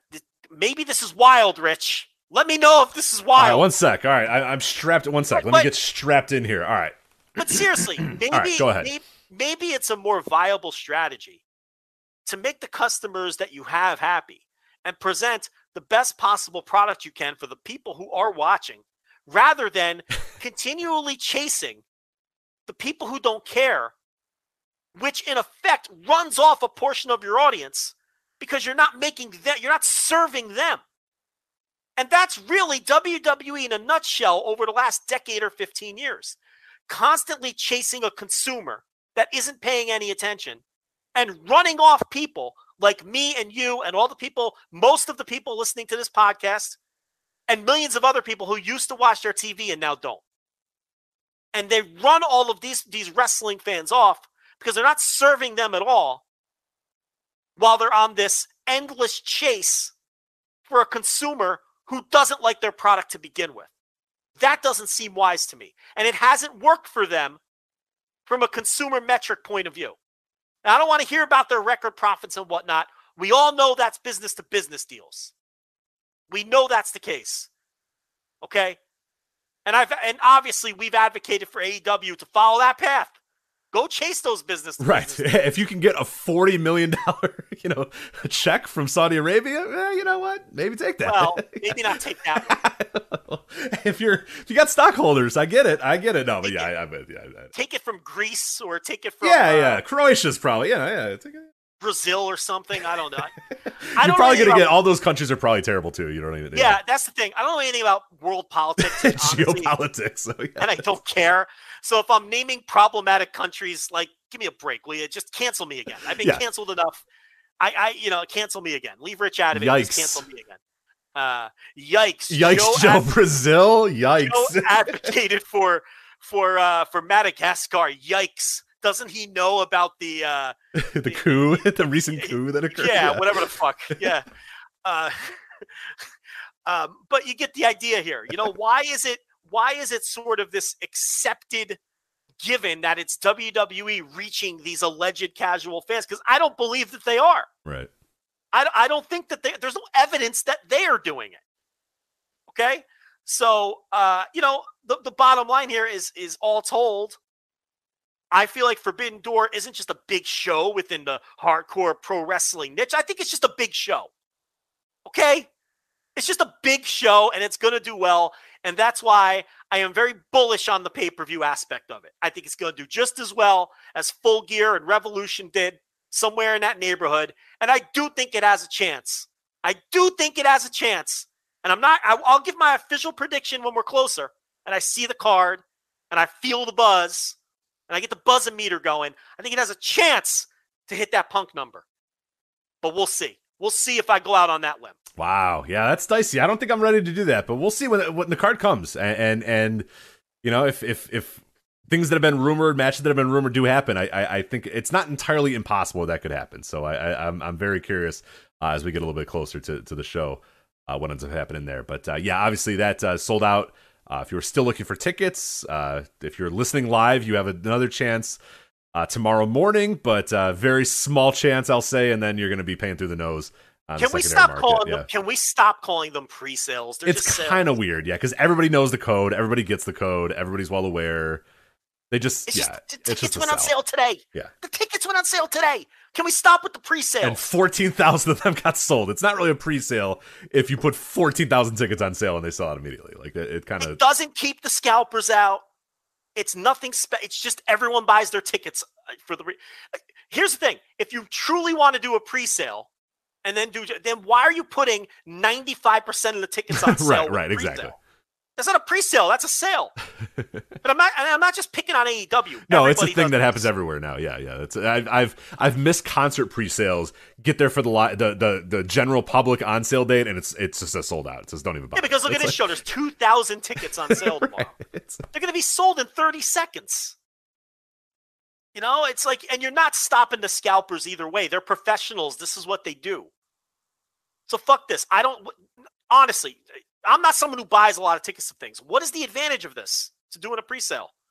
I really don't get it. Just put all the tickets on sale. I don't know. I hate all tickets. I get very anxious. I hate buying tickets and stuff anymore. It's my least favorite thing in the world to try to buy tickets for stuff and the stress of it and trying to coordinate with friends and like all this sort of stuff. And hey, you know, these tickets are going on sale. It's 5 months before the show. Are you going to be free? I don't know. I don't know what I'm doing in 5 months. I have no idea what I'm doing on a Sunday 5 months from now or whatever. I mean, this one's a little bit closer, but some stuff it's like, dude, I don't know. It's in July and it's like February. I don't know what I'm doing in July. Like, yeah, I guess I'm free that weekend, whatever. Yeah, it's so stressful. I hate it. But you got to do it. If you want to go to these shows, you got to get in as quick as possible. You got to get pre-sale codes. You got to get all that sort of stuff or else you're out and you can pay through the nose on the secondary market. Again, yes, all the scalpers bought the tickets this year. Again, for Forbidden Door. Yes, that will be where the argument shifts. Right, and the classic move of scalpers is to buy tickets to shows that nobody wants to buy tickets to, and charge exorbitant prices for those tickets that nobody wants to buy. Is usually how's Hell in a Cell doing across town in the smaller building? You know what, Joe? Let me see if I could purchase a ticket to World Wrestling Entertainment's premium live event, Hell in a Cell. Which honestly, I would, if they didn't have that hideous red cage, I might actually consider going. What building is that in? That is in the All-State Arena, which is smaller than the United Center. Smaller than the United Center, right? Indeed, smaller than the United Center. Yes. Okay, I believe there's thousands of tickets available. Well, right? let me see. Let's see if I can buy a ticket to the June 5th, 2022 Hell in a Cell. So it's also sooner than Forbidden Door. Mm-hmm. It's a month from now, 30 days from now. So where's all the casual fans buying tickets to this show? Well, I don't understand. I don't understand. They're engaging with the product on Peacock, so they haven't. Where's all the people who tuned in to Peacock and watched 8 minutes of WrestleMania? Why aren't they plunking down their money to go to Hell in a Cell on June 5th in the Wintrust Arena? Where All-State Arena, the former Rosemont Horizon. No, you know it as the Rosemont Horizon. How about that? Yeah. WrestleMania 2. Yeah, that's really the same building. Yeah. I gotta knock that fucker down. That thing's like 60 years old. It's not great. It's not great. That thing's still standing? Yeah, it is. I don't know if I'd want to sit in the upper tier of that. It's fine. It's okay. It's seen some better days. They've redone some parts of it, but Rosemont Horizon. I'm thinking like Refrigerator Perry winning a battle royal. Yeah, same building. Still the wood all over the roof. Great place to watch a show though. Bulldogs really versus Valentine and fucking Beefcake. I mean, was that was the middle portion of WrestleMania 2, right? Or was it this first portion? Yeah, Yeah, we swept the country right to left, Rich. New York, Chicago, LA. That's what I thought. Okay. All right. Yeah. So, time zones. So yeah, you were I'm aware. you were second. Chicago was, well, you weren't born yet. I was not born yet. No. So. Were you born in 80s? No, I was not. No. I was born 2 months before WrestleMania 3. So. Oh, makes me sick. I'm sorry to tell you that. Awful. Fucking no, you're an old man too, though. I am getting very old now. Yeah, that's a long time ago. You're getting cranky. You're exhibiting your age as well. I jammed my finger playing basketball the other day. It hurts like hell. My finger's huge. It's. Did you see the discussion in the Voices of Wrestling Slack today? It was about everyone talking about their eyeglasses and how no one can see anymore. How we're all going blind. Did you see that discussion? We're like, oh, well, I'm farsighted. Oh, I'm nearsighted. I got glasses today, and it's a whole new world. Yeah, it's pretty ridiculous. Well, I've worn glasses since I was 8, and I've worn contacts since I was 12. So yeah, I'm well aware of that struggle. So, the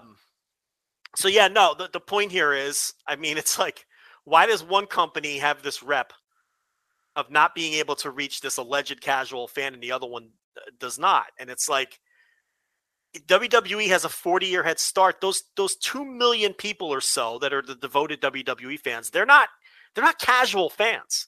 That's not what they are. It's the last remaining hardcore fans that this company has. And they're the ones that are struggling to sell tickets to their premium live events. Not the company that's allegedly not reaching the casual fan. The yet to be defined casual fan. Because, I don't doubt the existence of the casual fan. I just don't know what people mean when they say that. Neither do they. They don't either. Yeah, I was going to say, neither do they. It's just a blanket term they use to this will end the argument. I'll just say that this isn't for the casual fan. Yeah. Too many titles. The casual fans. Oh, Japanese wrestlers. Casual fan. Do you remember Too Many People on the Screen? Do you remember that one? Yes. There's not a cryon telling me who every member of the Dark Order is. I just turn into a corn cob and just explode. Who's that guy? I think Too Many People on the Screen. I love that one. Was my favorite casual fan argument of them all. I would love if they should do that for NBA games. Just have the guy's name above as he's running around the court, just so you know. Who is that? It's Gary Payton. Oh, it's Gary Payton Jr. Okay, thank God. Ooh, I was worried. I didn't know who that person was for 4 seconds. Thank God. Yeah. Too many people on the screen. Wasn't it a Dark Order segment that everybody was going nuts about? No, it was the whole show. The argument was... Oh, just in general, there was too many people. They put too many people... Like, there was a period there for a while where one of the big Dynamite talking points, people would literally count up. I remember that. There was 37 people on Dynamite this week. Right. It's too many. The casual fan can't keep up. There's too many people on the screen. How can I follow? And then other people would be like, yeah, but like 40% of those people were just standing in the background of a promo or right. doing a run-in. Like you can still enjoy the show if you don't know who, John Silver. You know, like it's fine.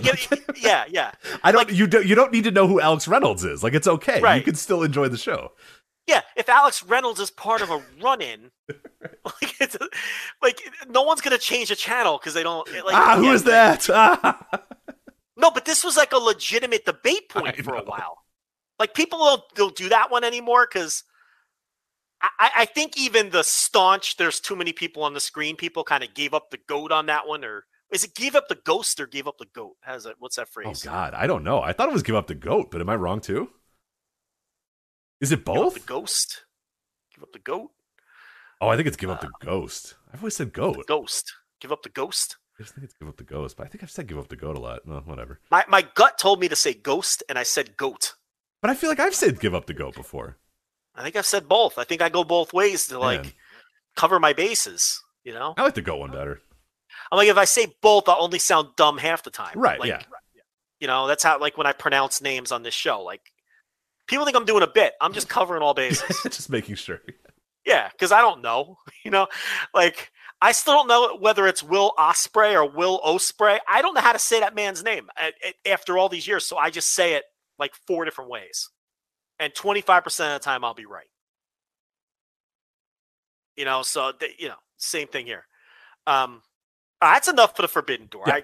Sold I'm out. so tired of this topic. Casual fan. Another time, Chicago not yet burnt out. Maybe next time Chicago will be burnt out, and people in Chicago will stop buying tickets, and people will stop traveling to shows, and people will eventually just say, not this month, AEW. I'm not going to watch one of your highly anticipated wrestling shows. I'm not watching it, and I'm not going. But unfortunately, that will not be this month. So, well, why aren't you going to Hell in a Cell? Why aren't you packing the building for Hell in a Cell, Rich? It's such a great wrestling town. Why aren't they packing the building for Hell in a Cell? They're burnt out. AEW burnt them out. Yeah. AEW burnt them out. So I love that. It's like we hear that in New York too. When MSG has another inevitable, ugly attendance number. Oh well, there's so much wrestling in New York. It keeps. And then AEW goes and they fucking sell every ticket. It's like, that's not burnout then. Like, it's just your show stinks. Yeah, your show sucks. Your company sucks. Yeah, like you give people lousy live shows and they don't want to go anymore. That's what it is. And like, so I don't know. I mean, maybe they will burn out Chicago at some point. They do go an awful lot. They do. It really is a lot. I mean, I really wish they would. I say that. I mean, it's cool that they run all of their major shows in my city. I appreciate that and I like it, but it's a lot. It becomes kind of exhausting that like every couple months. People are so upset. Everybody in the west coast of the country is so upset right now as I'm saying this, as they've gotten the trickle of like one show, coming sometime in June or whatever. But yeah, it does get exhausting every 3 months to have a major, because like, letting you know, All Out's going to be there too. Like they're going to have All Out there. And just get ready for that. It's coming to Chicago. He's not going to break tradition. No, he's going to do it again. He wants to be in Chicago on holidays, and All Out has a tradition of being there on Labor Day.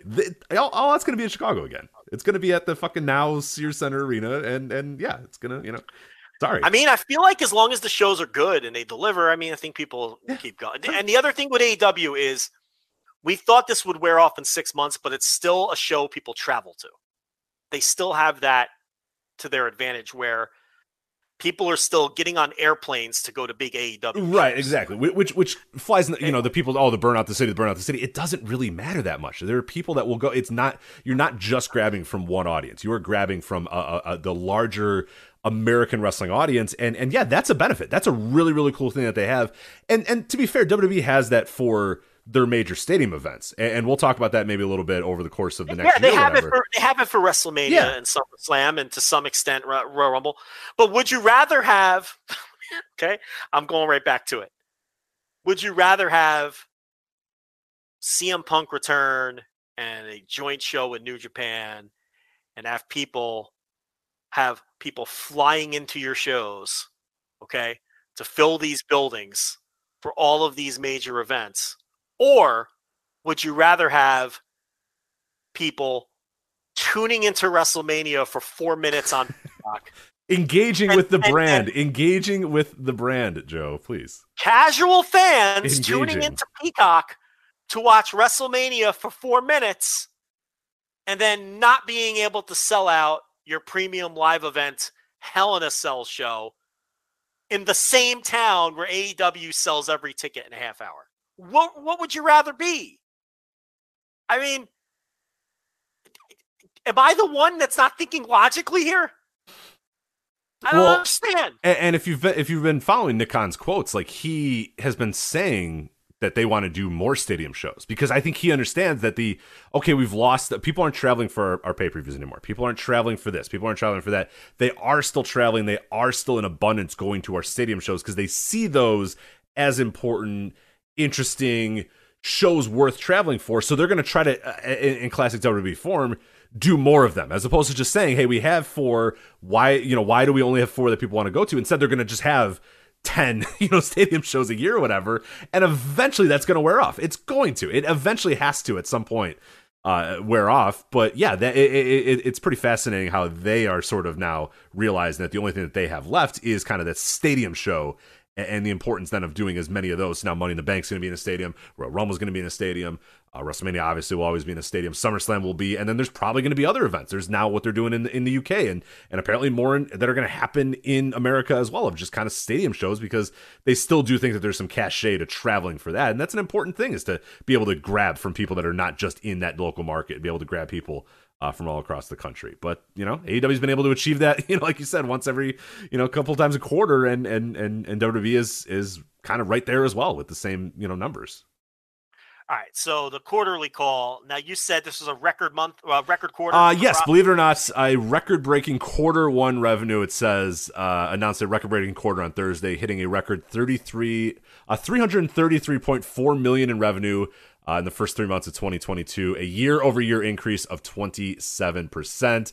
An operating income increase of 92.4 million for the quarter, an increase of 42% quarter over quarter or year over year. The stock was down though, but the major driver for the increase, Joe, was their media rights, which increased 36 millions year over year. In large parts, also they had a Saudi show in February. So this is everything that we keep saying and we've said all day today, which is tickets down from quarter one 2019, the last comparable quarter. But overall revenue up. Why? Business to business, media rights. Mm-hmm. So it's the same story. It's why these quarterly calls, at least for a show like ours, we have less and less to talk about because it's the same story over and over. So there really isn't a ton to say. I know that Nick Khan, like you said, talked about wanting to do more stadium shows for all the reasons that you laid out. They talked a lot about the partnership with A&E. And all of the, I think, 120 hours of content they still have planned with A&E. Khan talked about how it was the most viewed WrestleMania of all time, touting all of the stats that we talked about earlier, where 1/3 of the Peacock subscribers watched WWE content in the quarter.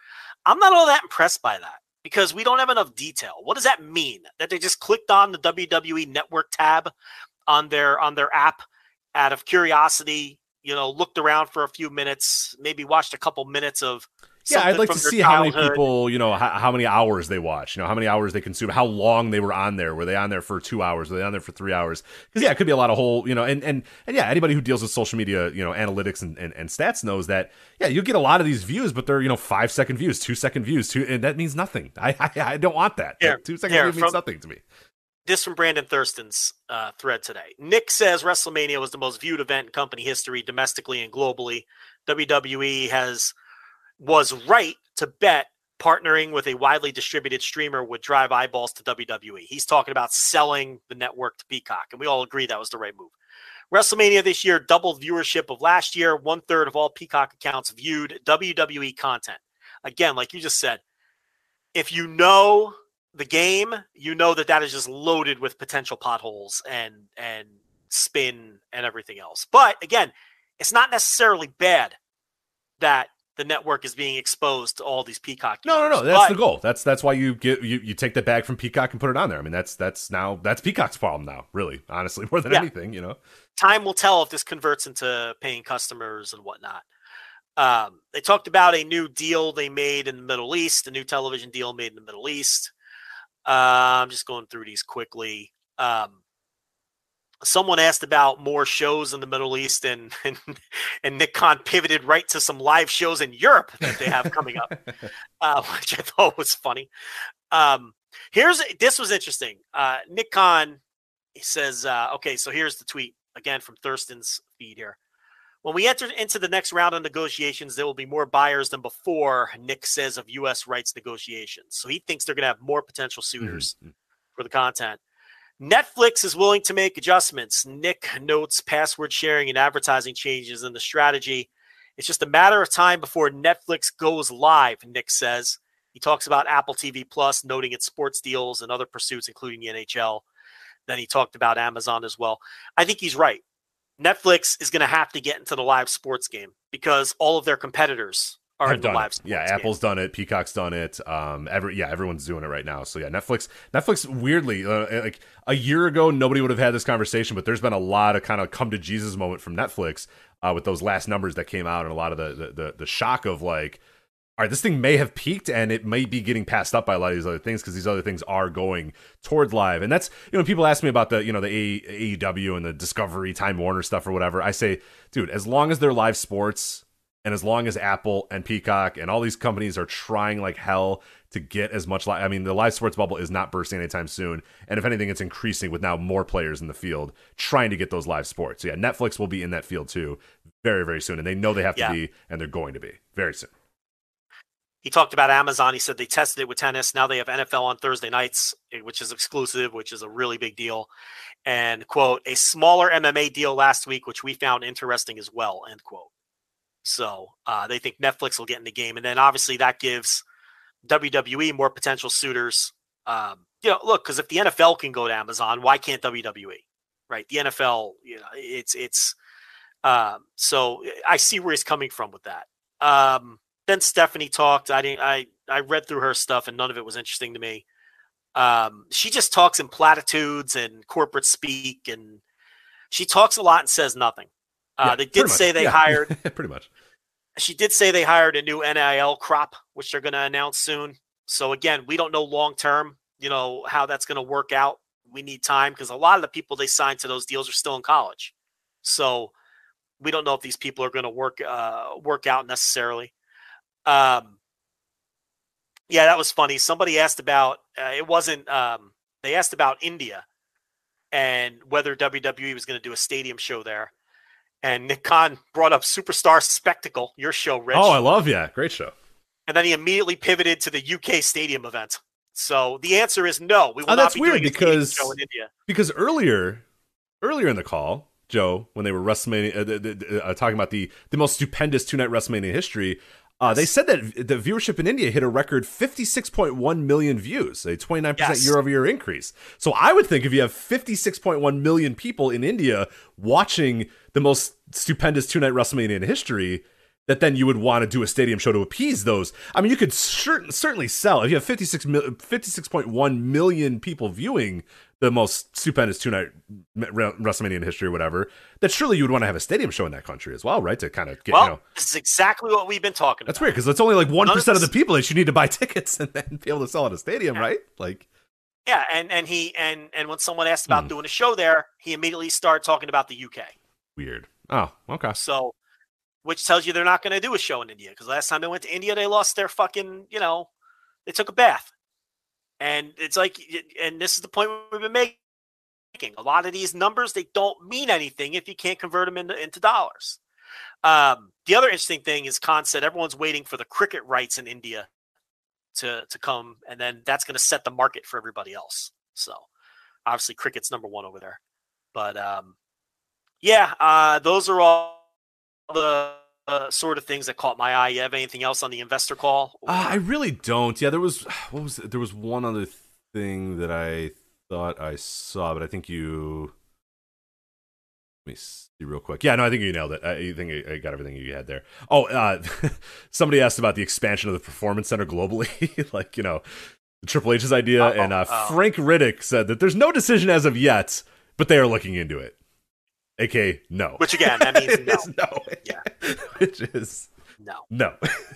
That's a lot of money that we don't really want to spend. We want to have less Performance Center, not more Performance Center. So no, the answer is unequivocally no. But they're looking into it. Also, Stephanie said future the gaming is a big strategy for their future. They had a survey where 80% of WWE fans identified themselves as gamers. So yeah, there you go. All right. Gamers. Philanthropy is the future of marketing. It's how brands are going to win. The number two. It's how brands are going to win. Yeah. Oh, yeah, right. With the two. Oh, God. Yeah, that's great. Why do you say that out loud? Oh, my God. At Parker, our purpose is simple. We want to make the world a better place by working more efficiently, by using more sustainable practices, by developing better technologies. We keep moving forward. With each new idea, innovation, and partnership, we're one step closer to fulfilling our purpose every single day. To find out more, visit parker.com/purpose.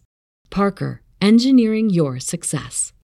Say goodbye to your credit card rewards. Greedy corporate mega stores, led by Walmart and Target, are pushing for a law in Congress to take away your hard-earned cash back and travel points to line their pockets. The Durbin-Marshall credit card bill would enact harmful credit card routing mandates that would end credit card rewards as we know it. If you love your credit card rewards, tell your lawmakers, hands off my rewards. Tell them to oppose the Durbin-Marshall credit card bill.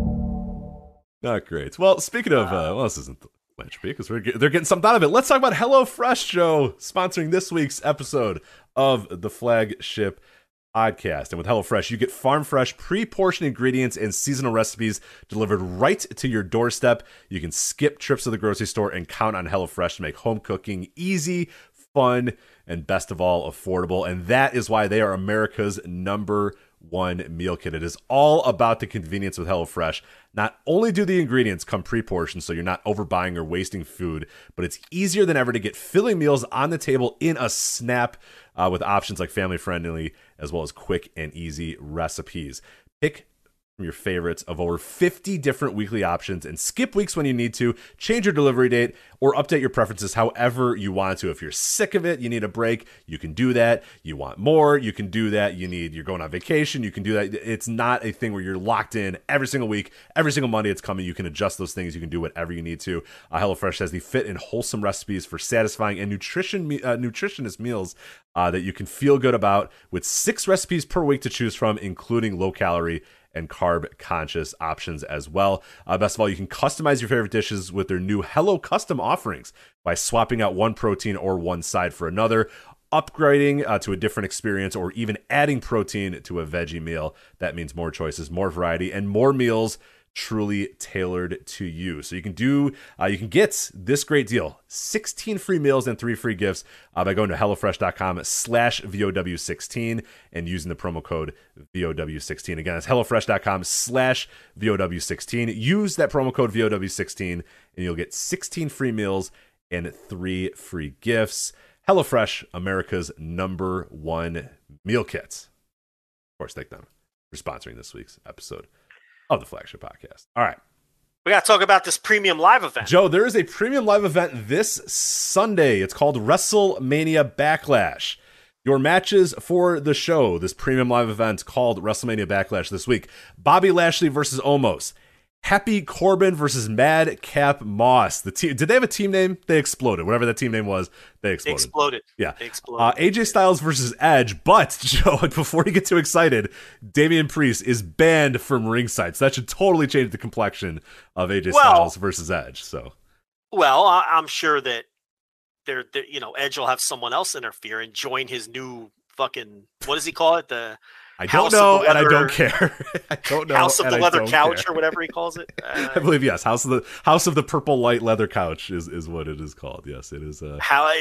Yeah. So we might get a new match. Do you have any speculation on? Oh man. Commander Aziz. It could be. Reggie. All the stars. What's Reggie doing? It could be Reggie, because Reginald just had a breakup, right? Reggie they got divorced. So, I don't know if it's officially been. The divorce has gone through, but Reggie could turn to the dark side anytime soon. He could go to that place that Edge is in. So, Commander Aziz, is he still even around? I have no idea. Commander Aziz. You got to do it in the Norm Macdonald voice, though. Yeah, Commander Aziz, Reginald, all the stars, T-Bar.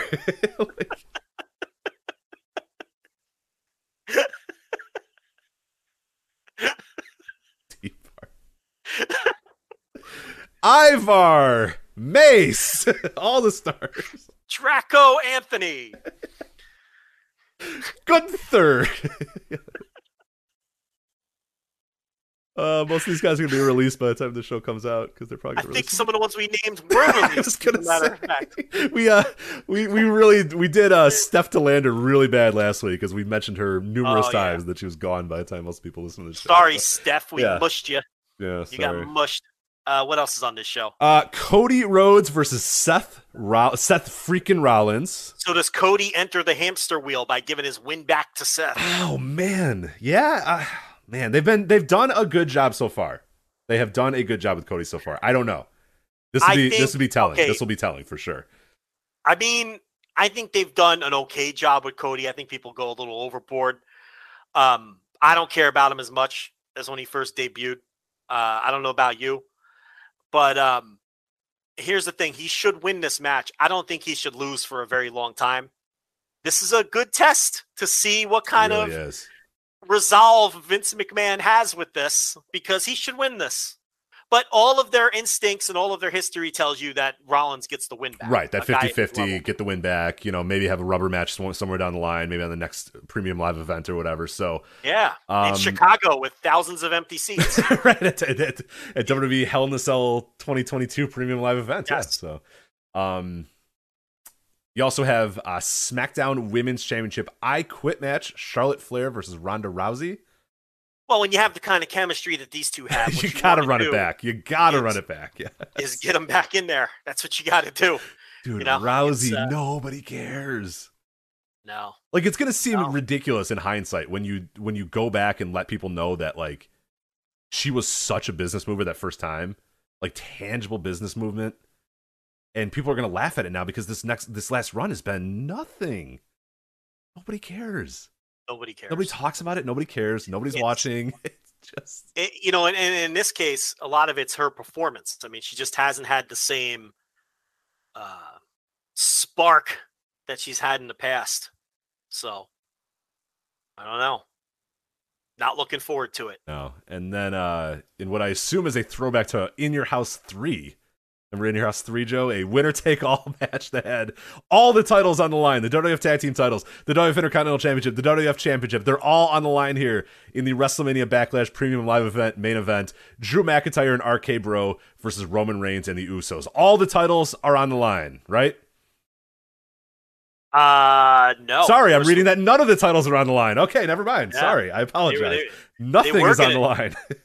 They were going to unify the tag team titles, which sounded like a good idea, but I did not too. We're doing this instead. Yep. I don't know, man. This is like a strong looking Raw lineup, right? It's not bad. Yeah, it's like a solid like 1995 In Your House. It's a really good Raw. Yeah, it's good show. Premium live event. I don't know. Well, that's WrestleMania Backlash. The premium live event coming up this Sunday. So we will not be doing an instant reaction live, and we will kind of maybe cover it on next week's Flagship, but maybe not. For the record, I don't know what record, but for the record, people just like to say that. Yeah. I guess, listen, this is for the record. This is record. Everything we're doing here is record. Yeah. Nothing. I guess nothing could be off record on this show because thousands of people are listening to it. Thousands of people are engaging with this show right now, engaging with our brand. So I've said way too much on the record over the years, Rich. Certainly. Yes. Collar tug. For the record, I forgot what I was going to say. Was it about Instant Reaction Live of the premium live event? For the record, I am always game for an instant reaction live of WWE premium live events. We'll see. I want the subscribers to know that this is all Rich Craich is doing. I gotta be in a mood. I gotta be in the right mood. And there's been times where I've been in the right mood and I have texted you on a Sunday morning or whatever, but I can't decide on a Thursday that I want to watch a premium live event live and then talk about it afterwards. Listen, it's like, where are our listeners gonna go if not us? They're gonna go listen to fucking Careful. Yeah. You don't want me to do that. All right. It could be funny, but I'll lay off. But wouldn't they rather listen to us? Yeah, sort of. But we don't get new people listening. Nobody subscribes. It's true.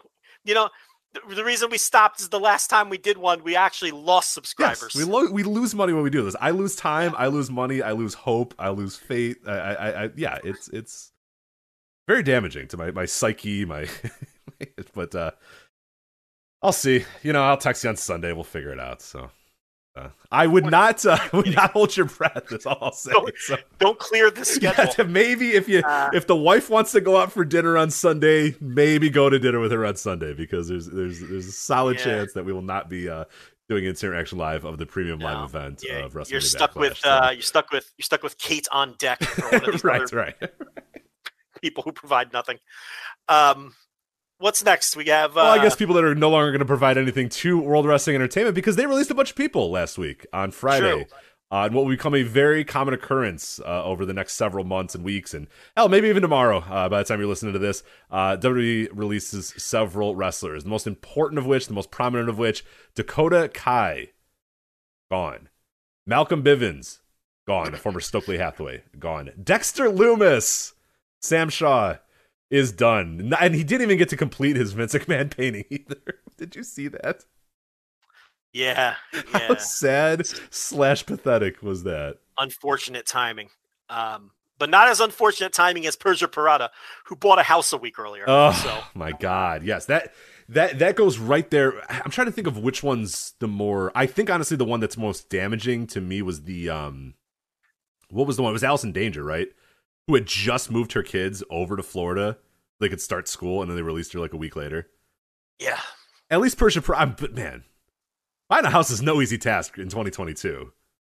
No. Especially if you are from Australia. You know, like paying for it without a job is no easy task. Yeah, paying for a new house without a job is not great. So she has already been announced for some indie shows, and I'm sure she is well willing to work. But yeah, that absolutely sucks for Persia Pirotta.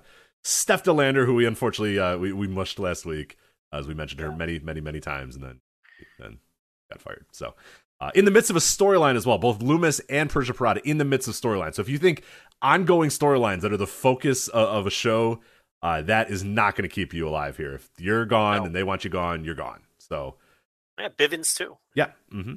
And that kind of applies to Harland Parker Bordeaux. He was Harland was the he was aligned with the muscle for Joe Gacy. Yeah, so they had kind of taken. I think like the week prior they had taken him out of the act, which maybe was a tough sign, but they did. You know, for a man that claims he doesn't watch WWE, you're sure up on the NXT 2.0. You gotta watch NXT 2.0, man. You gotta watch. All right, so that you do tune into. I have so tune into. I love it as background noise because it's just an absurd show. It doesn't drag. It doesn't have that like soul crushing. Like Raw is soul crushing. Yeah. It's awful. I can't do it. I'm not gonna do it. There's times where I'm home on Monday and I flip and I pass it and I'm just like, I can't. I'm not gonna do it. Like something else is on. There's something else I could be doing right now. Raw, you'd rather literally do anything else. I go clean. I go walk the dogs. It's 8 p.m. It's dark. I'd rather go walk. Like, you know what? Hey guys, let's go out for a walk. Let's do something else instead. Like. Go to bed. Yeah, I'll go to bed. I will do anything else. Hey, you know what I haven't done in a while? I haven't, played my Switch in a while. Let me fire the Switch. Anything. But NXT 2.0 you can kind of put on in the background and just live your life for, an hour or two. So it's okay. Yeah. And I love butts. So there's a lot of butts on that show too. So it's a very horny. Yeah, I like butts and boobs. So that show really does provide a lot of butts and boobs. So I do appreciate that. But you and people who voted in the Truman Dewey election all enjoy the butts on NXT 2.0. That is correct. They do. It's true. Is that actually where they would be? What was the year of that election? I don't think anyone's alive. Dewey that's like 80. That's like 80 years ago. Yeah, that was 1948. Was that election? So yeah, that's a tough one. But almost, that's what, 60 or 70 years ago now. But no, so you'd have to be 18 to vote in that one. Yeah, that's you're getting a little. So if you were, Rich, you're not. Are you pretending to do math? We know you're not doing the math. I'm not. Yeah. I'll let you do the math. So you'd have had me born 1930 then. Yeah, right. 1948 is 74 years ago. You could do that in your head. Yeah. Okay. Well, no, you could do that in your head. I cannot. So you'd have to be. But as noted, okay, to vote for Dewey or Truman, you have to be at least 18. So can you do 74 and 18 in your head? I can't actually, but that means you'd have to be 92 years old. I don't think those people are watching NXT 2.0. Voted in the Dewey Truman election, and also be watching the butts on NXT 2.0. So there you go. That's Rich, the famous photograph of Truman holding up the newspaper. Dewey defeats Truman. Yeah. Dewey wins. Right? Dewey defeats Truman. That's it. Not Dewey wins. Dewey wins. So Dewey wins. You know the famous headline, Dewey wins. Yeah. And we all know it. We all Truman. know it off the top of our head. Dewey wins. Yeah.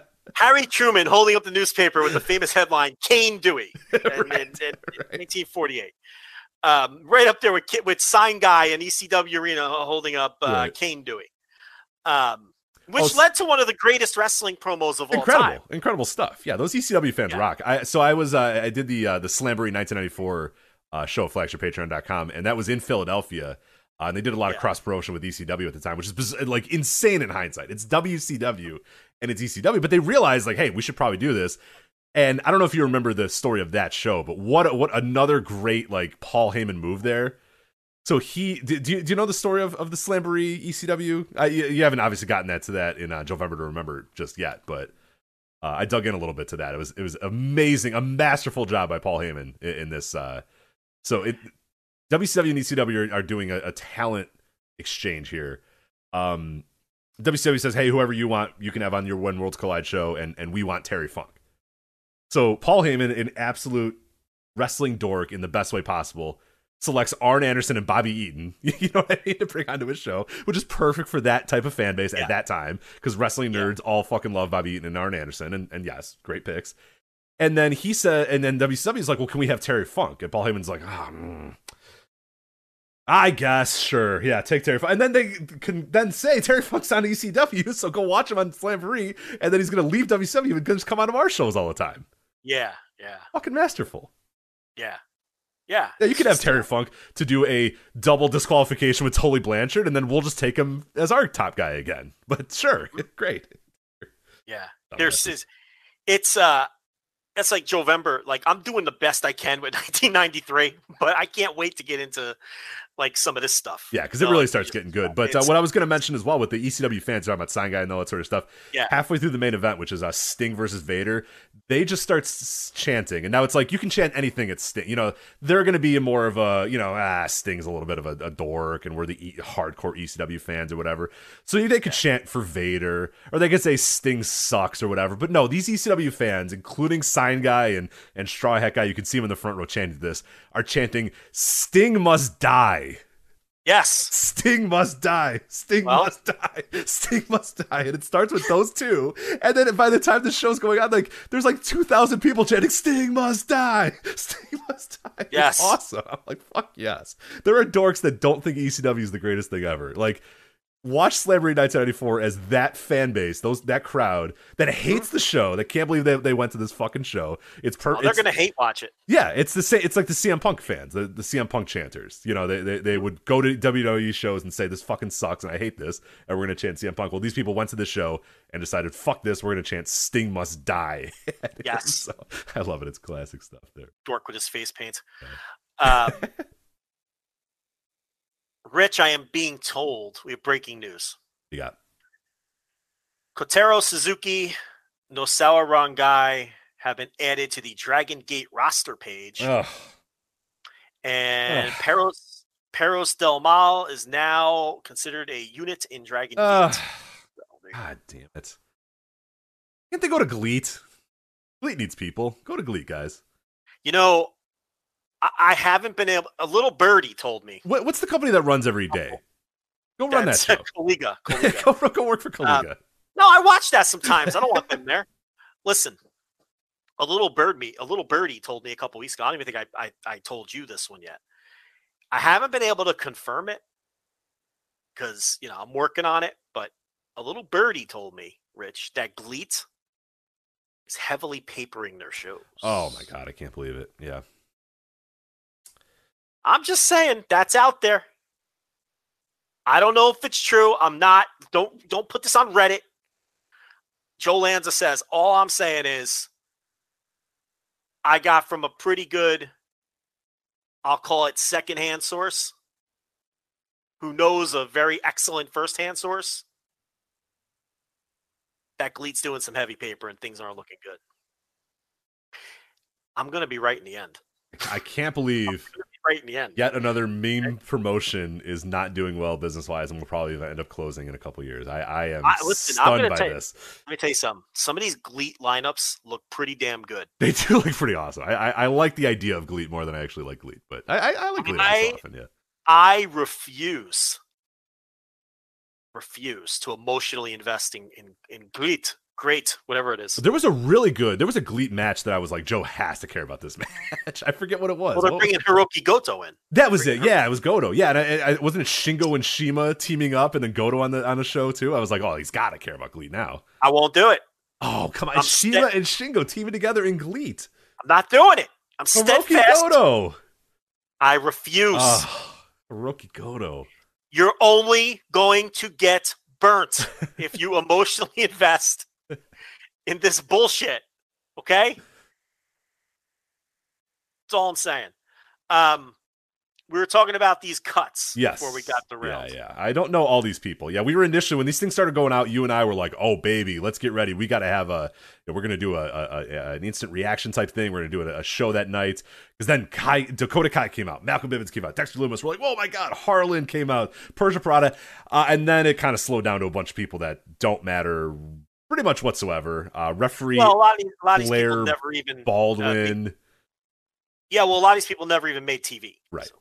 Vish Nye or Anya. Vish Kanya. Yeah. Rocco Anthony, the aforementioned. You mentioned him a little bit earlier. Oh, that guy. He had just started on TV. Reginald Chase Cruz. And that's the end of him. So you can't even assess him. I don't have an opinion on that guy yet. No. How can you? Yeah. He was a recent NIL guy, right? He was like right during, or no, maybe he was. He was pre-NIL. He was during their like global tryouts thing, I think. Well, you know more than me. Yeah. I saw him wrestle a couple times, and that was about it. Rich, give me something on Mila Milani. All right. How about Raylan Devine? Got nothing for you. Nope, got nothing. So. All right. So let's circle back to Dakota Kai. Obviously, once her 30 days is up, if I'm Tony Khan, this is a no-brainer. I've talked about this before. I think you can make a legitimate case she's the top 10 women's wrestler in the United States. Reasonable minds could disagree. Maybe you'd have her 13th or something. But I think you can make. I think she's fantastic at everything. Babyface, heel, promo. She can do it all. I think that's an easy one. Bivens, again. Look, I think sometimes people go a little too far. Let's take it. Look, he's not Bobby Heenan, but he's tremendous. Yeah. It's like a no-brainer. Yeah, smart guy, gets it in all the ways. Likeable, knows how to market himself, knows how to use social media. You can give him anything, and I think he's going to make it work in some way, shape, or form. He made Diamond Mine work. He made everything he did on the Indies work. Yeah, they're a great talent, like you said. Is he Bobby Heenan? No. Nobody is Bobby Heenan. I mean, it's an all-timer. But definitely can provide value to any wrestling company in the world. Maybe I'm being a little hard on the guy with the Bobby Heenan comp. But no, he's outstanding. Like, this is a no-brainer. He had look, it would stun me. If this guy's not in AEW in 30 days, it's because it's because he doesn't want to. He doesn't want to, yeah. Dexter Lumis, a little younger than I thought he was because he's been around so long. There's a certain charm to him. I don't think, look, even if Tony Khan's not into the idea of Sam Shaw, this guy's going to end up in NWA or I'm sure he crossed paths with Billy at some point in Impact. So he's going to either end up in NWA or Impact or one of those. He'll work. Not see the last of Sam Shaw. Yeah, he'll work somewhere. I'm not calling it from AEW, but yeah, he'll work. He'll work in the fringes for sure. I've always liked him a little more than you. I like the serial killer thing. I remember with the where is your location? Wire. Yeah, what is your location? Yeah, yeah, that was a good bit. Yeah. I enjoyed that. Harland, will he be back in our DMs? That's I was gonna say, I'm firing the DM up right now. Yes, my man knows how to market himself. Yes, he does. Harland knows how to market himself. Yeah, he randomly. Oh, did he delete it? Because I think because his name changed or whatever. But yeah, he slid in the old DMs like 2 years ago and just sent us a picture of him flexing. Yeah. And said, like, the future is bright or something like that. Yeah. We're like, all right, cool. And then if you say so. And then he got hired. So, I mean, joke's on. Yeah, he was right. Yeah. Parker Bordeaux, look, obviously a tremendous physical specimen. I don't know why they made him Nails 2.0. But the word was he wasn't a very good wrestler and wasn't improving. So that could be why they made him Nails 2.0. So just because you're a tremendous physical specimen may not mean that you're adept at doing this pro wrestling thing. So okay, I found it if you're ready. January 3rd, 2021. Yes. We get him flexing and says 2021 is going to be something special. Yeah, he didn't want anything from us. No, he just wanted to tell us that it's going to be special. So he wasn't asking a question. He wasn't no inquiry, no, just a picture of him flexing. Just to let you know. Letting us know that 2021 was going to be something special. Look, all right. That's what I think we were just like, all right. We didn't respond. We didn't respond. I think I said, like, you want to say anything to him? And you're like, I don't know. What do you say to him? And we just let it ride. We're all right. Nothing to say. I'm sure everybody else got the same DM. Persia Parada, we talked about her. She's already taken indie dates. Stephanie DeLander back on the scene. And then all of these people who we know nothing about. So can't comment on any of those. But that's the cuts. Now, allegedly, they're going to be doing these every 90 days. Like, everyone's on notice. What a great company to work for. Yeah, a great company to work for, yeah. You're all on notice every 90 right. days. All of you can be fired at any time, so. Yeah. So, I don't know. Buckle in for more. There were rumors that some main roster cuts were coming. I saw Lenny Leonard tweeting that he heard that they were trying to trim $6 million off the company sometime after the call. So, if there's truth to that, these are developmental talents. These people were all making, 50, 60,000 a year. This is not $6 million. So I don't know where all these other budget cuts are going to come to equal that total, if that rumor is in fact true. But with WWE now, look, the cuts can come any day, anytime. So. Yeah, I've seen some people say that we might need to start thinking of an NXT contract as really just kind of a prolonged tryout for a lot of these people. That you might come in, especially these NIL people might come in, and then just be, okay, well, you got it or you don't. Okay. And honestly, that's not like, it sucks to be in that environment, but I understand why they're maybe doing that, of saying, hey, look, let's just kind of churn through these people as quick as possible. If we see it in them, okay, but if we don't, you're out, and we're moving on to the next batch of people. I mean, it's unsustainable. It's not a good way to develop talent. It's not a good way to develop WWE superstars, but they think they got it figured out, so good for them. Hey, can we say this too? Good on Kai and good on Bivens for saying, no, I will not be resigning. Yeah. Oh, yeah. Smart. They don't have to eat shit, no, thanks. I will pass. I'm not interested. And then they get released, but that's fine. You know what I mean? It's almost like, if you don't want to resign, do you string them along to just get every dollar out of that contract? Or do you tell them straight up, look, I'm not going to be resigning, knowing that they're going to cut you on the next cycle? It's an interesting. The way that they've done it, though, is like, it seems the best thing to do. And if history is any indication, is just to eat shit until that contract ends and then tell them you're not going to resign. Because pretty often it's again, a great company to work for, A+ company, is that if you tell them, hey, I would like to pursue other opportunities in my independent contracting, they very likely will say, well, no, you can't do that. You must stay with us forever. But if you just kind of eat shit for a while, It seems like they will let you go eventually. So, well, they can't control whether you resign or not. Right. I mean, that's what I'm saying is they offered him a contract, Bivens, and he told them he wasn't interested in resigning. So what I'm saying is it maybe smarter to just string them along until they're demanding an answer and get as much as you can out of them? Oh, I see. Because if you tell them you're not resigning, they're going to cut you, right? I don't know, because they're not ethical in the way they deal with you. So why should you be ethical in the way you deal with them? Right, of course. Yeah. No, I see what you're saying. Yeah, you should. Oh, yeah, I'm thinking about it. Yeah, I'm thinking about it. Yeah, I'll think about it. Yeah, okay, I'll think about it. Which maybe, for all I know, that's how they handled it. Right, and it seems like that's how Moxley maybe had handled it as well, where he was kind of like, oh, yeah, no, I'm looking. And it's like, bye, I gotta go. See ya. Yeah, he admits he never opened the envelope. Right. He didn't even look at it because he knew I'm gone. I just came to work and was a professional until he was done. So, I don't know. That's the cuts. What do we got next? I'm done with WWE. Yeah, but it's unbelievable. How do you not find something for Malcolm Bivens to do? I mean, it's incredible. I mean, Jesus. Dakota Kai and Malcolm Bivens. How do you not see those people and not maximize them to their most? I mean, Dakota Kai is. Hey, listen. At least they did stuff with Kai when Triple H was there. He saw something. True. No one ever did anything with Bivens. He was on ice. There was like that year and a half where people weren't even sure if he was there anymore because he just didn't appear ever. And then he did it was so bizarre with him. Remember, he would just randomly appear in the background. Yes. I was going to say, I was trying to remember if that was him or not. Yeah, he was like guy in crowd for like 6 months, and then they just never did anything. He would lurk around in the back of the scenes, like, and tease that he was going to manage the people that were in the scene. Right. Didn't he?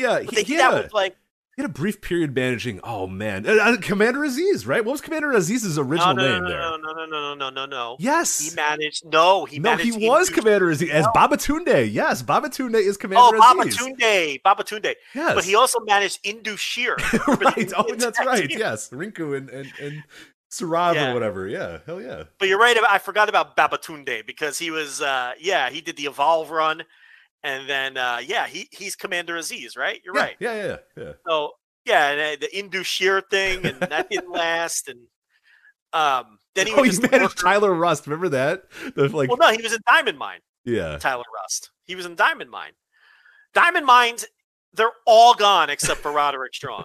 Right. Oh, and Ivy Nile. Ivy Nile is still there, I guess. The original Diamond Mine is all gone except for Roderick Strong. Because obviously the newer members are still there because the Creed brothers and Ivy Nile and all that. But Tyler Rust and Hideki Suzuki, whatever. What was his name? Hachi Man? Hachi Man, I believe was his name, yeah. Hachi Man? But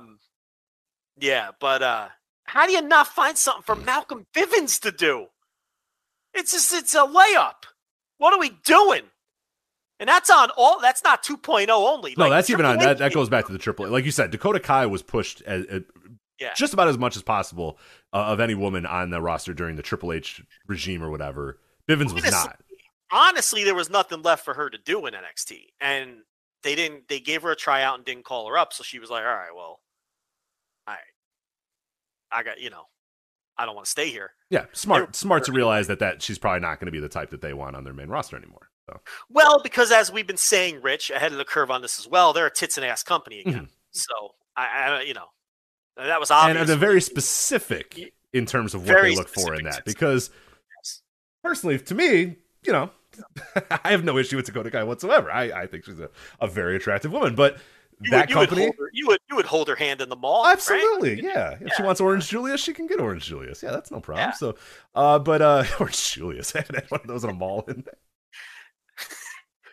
An Annie Ann's pretzel. Yeah, if she wants an Annie Ann's pretzel, she can definitely get one of those. Those things are good as hell. Head to Suncoast Video and look at the WWE videos. Right.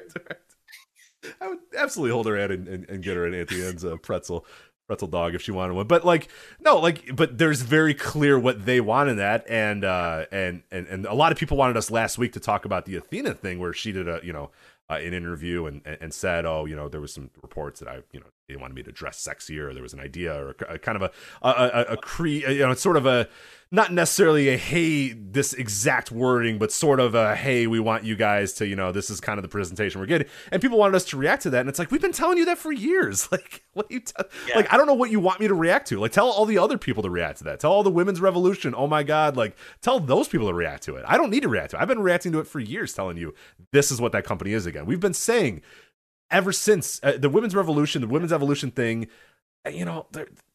that was a thing that they tried for a little bit, and it was largely because of Ronda Rousey. It was also maybe kind of because they were going to Saudi Arabia and women weren't allowed to wrestle on the show. Like, those all things were kind of happening at the time, but we told you even a couple years ago that it's very clear what the direction of women in that company is, and especially with NXT 2.0, the veneer was way off when NXT 2.0 came because they fired basically everybody that wasn't the classic idea of what a Vince McMahon, Johnny Ace, Bruce Pritchard, Kevin Dunn attractive woman was, and they're kind of left with whatever they have now. And it's like, we saw that, we said it at the time. Like, so I'm not going to react to the Athena thing because it's like, if people that listen to the show know that we've already been saying that, hey, look at what's going on around this company. Like, we're not fully in the Divas era again, but we're not far off of it. And the matches are getting shorter and shorter. Mm-hmm. Oh, I mean, that tournament wasn't. We talked about it when that fucking tournament, the Queen of the Ring thing. What was the total runtime in the entire tournament? Wasn't it like Yeah, It's absurd. It was like 35 minutes total for the entire tournament or something. They're getting a lot of mileage out of a relatively brief period of time where, with that women's revolution stuff, they're getting a lot of mileage out of that. Because things are definitely regressing. Look at their developmental. That's your clue.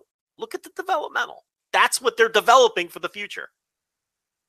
Okay, it's Dakota repackaged Kai is Mandy out Rose. and Tiffany Stratton is in. That's that. There you go. So Yeah, Mandy Rose. What's Priscilla Kelly's name? Gigi Dolan. Gigi Dolan, Toxic Attraction #3. Like all of them. It's just that's what they are. It's that's what they're. Look what they're emphasizing in their own developmental. So no, that interview didn't surprise me at all.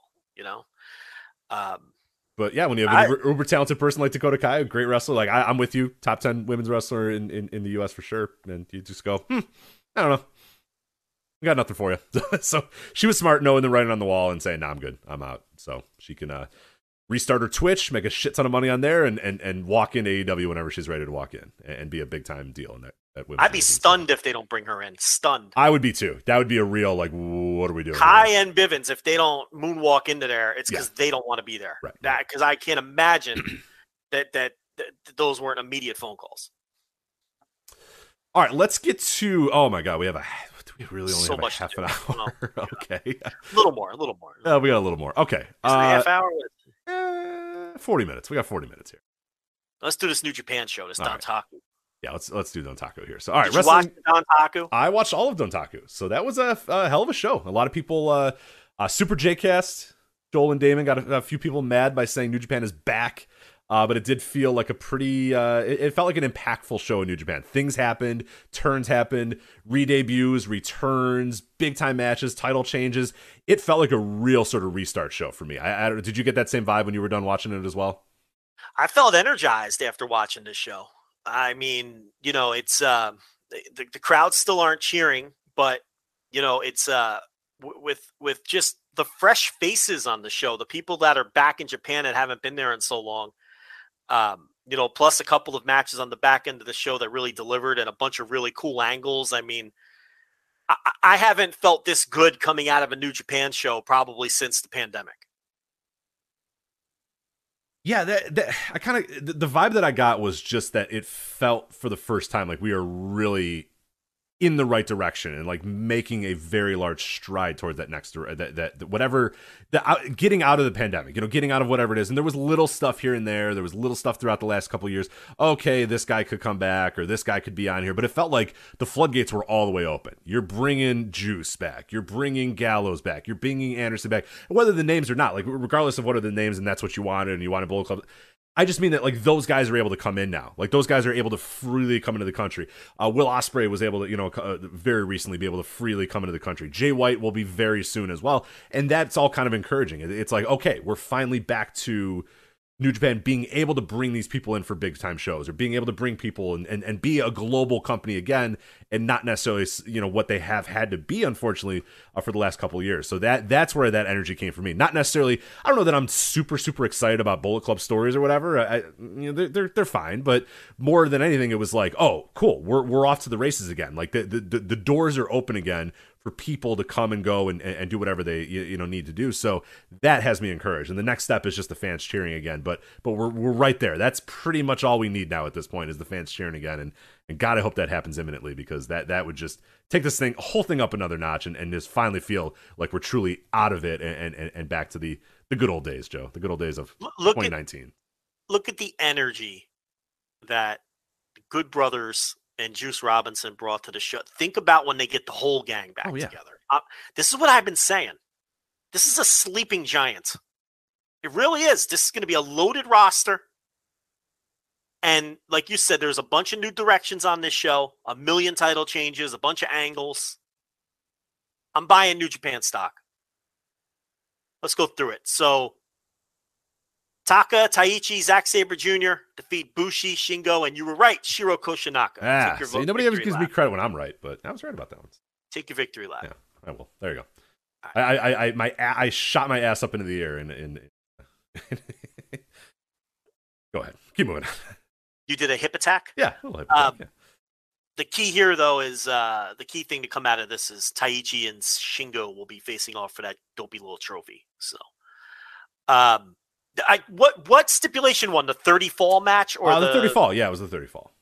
So it's a combination of 30 total fall, not 30 falls. Well, that already happened. That match happened already, didn't it?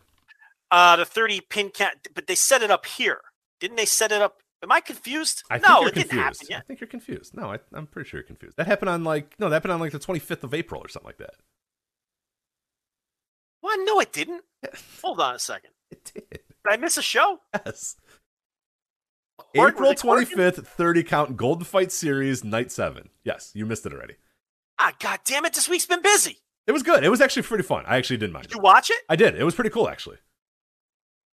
So not 30 falls, 30 count. So if you get a 2 count, that's 2. You get another 2 count, that's 4. You know what I mean? Like, so it adds up to the point where, yeah, Shingo's then sitting on, 25 or whatever. And it's like, oh my God. Like, so it was cool. It was actually a pretty, of all these dumb things, there's been stupid bird cages and dumb weapons or whatever. This one was kind of cool because there was a lot of strategy involved in terms of kicking out and when you go for pinfalls and how you go for pinfalls and all that sort of stuff. So yeah, you just had to get to 30 pins or 30 counts in general. So. Wait. That's when Shingo won the title. Yes. Correct? Yes. I'm asking. Yes.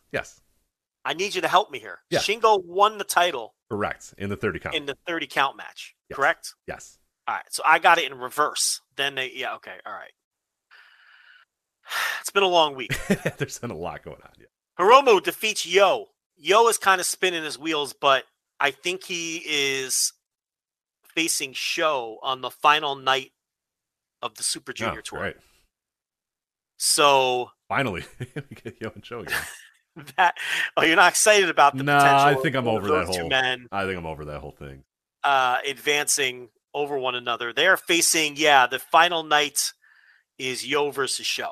So I guess we'll talk about Super Juniors in a minute, but that tells you that Yo's going to be right in the mix more than likely, because I don't think they're going to do a throwaway. Because you look at the rest of that A block, Taiji Ishimori versus Hiromu will obviously be a big match, and none of the other ones will be. So I think Yo versus Sho will be the other meaningful match. So, but Hiromu wins this one. Tanga Loa defeats Yujiro. Look, this wasn't any kind of great match or anything, but Tanga Loa winning a singles match over Yujiro, as I'm watching this, I'm thinking, this does so much more for these guys than scoring a fall in like some 8-man tag. Oh, for sure. Oh, absolutely. Like, this did so much more for him than if he would have pinned Yujiro with teaming with 3 other guys. Like, they should do more of this. We know that they won't, but they really should do more of this on these undercards with, because beating Yujiro, who cares? You can't hurt Yujiro. So this is a good win for Tanga Loa, and it was more impactful because it was a singles match. Junior tag titles, Wato and Taguchi retained over Duki and Kanemaru. Taguchi was wearing a thong underwear. Just, I don't know. What do you want me to say? It's fine. It was what it was. Yeah, the business end started just about here at this point. Yeah, Taguchi's a pervert. We get it. I don't know. Yeah, I'm kind of bored of it. I'm ready to just have something new. Or just have him go away, to be honest. So Bad Luck Fale and Chase Owens win the tag titles, and this is one of those things that makes you feel stupid for not seeing it coming. We disregarded adding them to the match, and we kind of blew it off and said, it's just, they don't want to do another 6-man match, so they just shoehorned them in here. But if we had been thinking and using our brains, we would have realized that they were going to win this, because it was the perfect way to get the titles off of Okan and Cobb without beating them. And we were told at the beginning of the year that Chase Owens was going to get a push this year due to his loyalty, and the office really likes him because he gets them out of a lot of jams. He never says no. He works hard. He eats everybody. He ate everybody's finisher. He got over there on that one. Remember, it was like 15 hours notice, and he got over there to wrestle or some ridiculous thing. So yeah, one of the Jacksons was having a baby and was missing the tour, so he replaced either Nick or Matt Jackson on a Super Junior tour. So the office loves him. We knew he was getting pushed this year. It was conspicuous that they were the 3rd team. And then when I saw the finish, I was like, we're really dumb and we should have saw this coming. So Fale and Owens win, and Okan and Cobb, it looks like they're going to get a rematch or whatever, and they might just win the titles back there. But I'm a little Bad Luck Fale. There was that period where he was kind of getting back in decent shape and looking good in the ring. He looks brutal again, man. I don't know what is going on. I'm not in love with what I saw from Bad Luck Fale. He's a low effort guy. He just it's tough. There was a while there where he didn't seem like he was that low effort, but he's all the way back to low effort again. So. Look, he's got a job for life. He's got that school in New Zealand. He funnels them talent. He ain't going anywhere. Yeah, no. So I just get used to it. Yeah, he's going to be there, and he's a good kind of in between guy for them. So I get it. He's a low effort guy, and every now and then he'll get a big singles match as a gatekeeper and stuff like this. I don't know. Tama Tonga wins the never open weight title from Evil. This kind of surprised me. I didn't think they'd take the title off of Evil here, but they did. I kind of like this match. Did you like this match? Because I thought it was actually kind of fun. Tama Tonga is like fiery babyface is actually kind of fun. I'm into it. I thought it was pretty good, and I think Evil really is an excellent wrestler who's constrained by an awful gimmick. He really is an excellent wrestler. He doesn't always, and it's not always just a gimmick. There's some times where his performances aren't as good as they should be, but when his stuff lands, it really does land. But and I'm going to tell you something about the Bullet Club stuff. I don't hate it. I'm giving it a chance, and I'm actually kind of enjoying it. It's different. It's going to have lots of twists and turns. I don't hate it. I know we're going to talk about the Juice Robinson thing coming up, but this was really a Bullet Club heavy show in terms of a lot of advancement with that story that they're telling, and it's going to bleed into AEW with Jay White and Adam Cole and the Elite. I'm into this for now. I'll probably get tired of it at some point, but I like this better than the status quo of just the Bullet Club cheating in every match and House of Torture. And this is different, at least. And like you said at the top, it feels fresh. Yeah, it's a major shakeup, and it's the first major shakeup that the Bullet Club's had. It's seemingly in a number of years. I mean, yeah, there was obviously big time stuff when you had but it feels like since the Elite left, like since Cody and all that sort of stuff left, it feels like the most because they. Really, I mean, yeah, you can count the House of Torture stuff as but I didn't think that was just kind of the same thing, but just more people. But now it really does feel like things have totally shaken up and that there is actually a completely different sort of hierarchy in the Bullet Club, which is fun. That is cool that is happening. So I'm with you.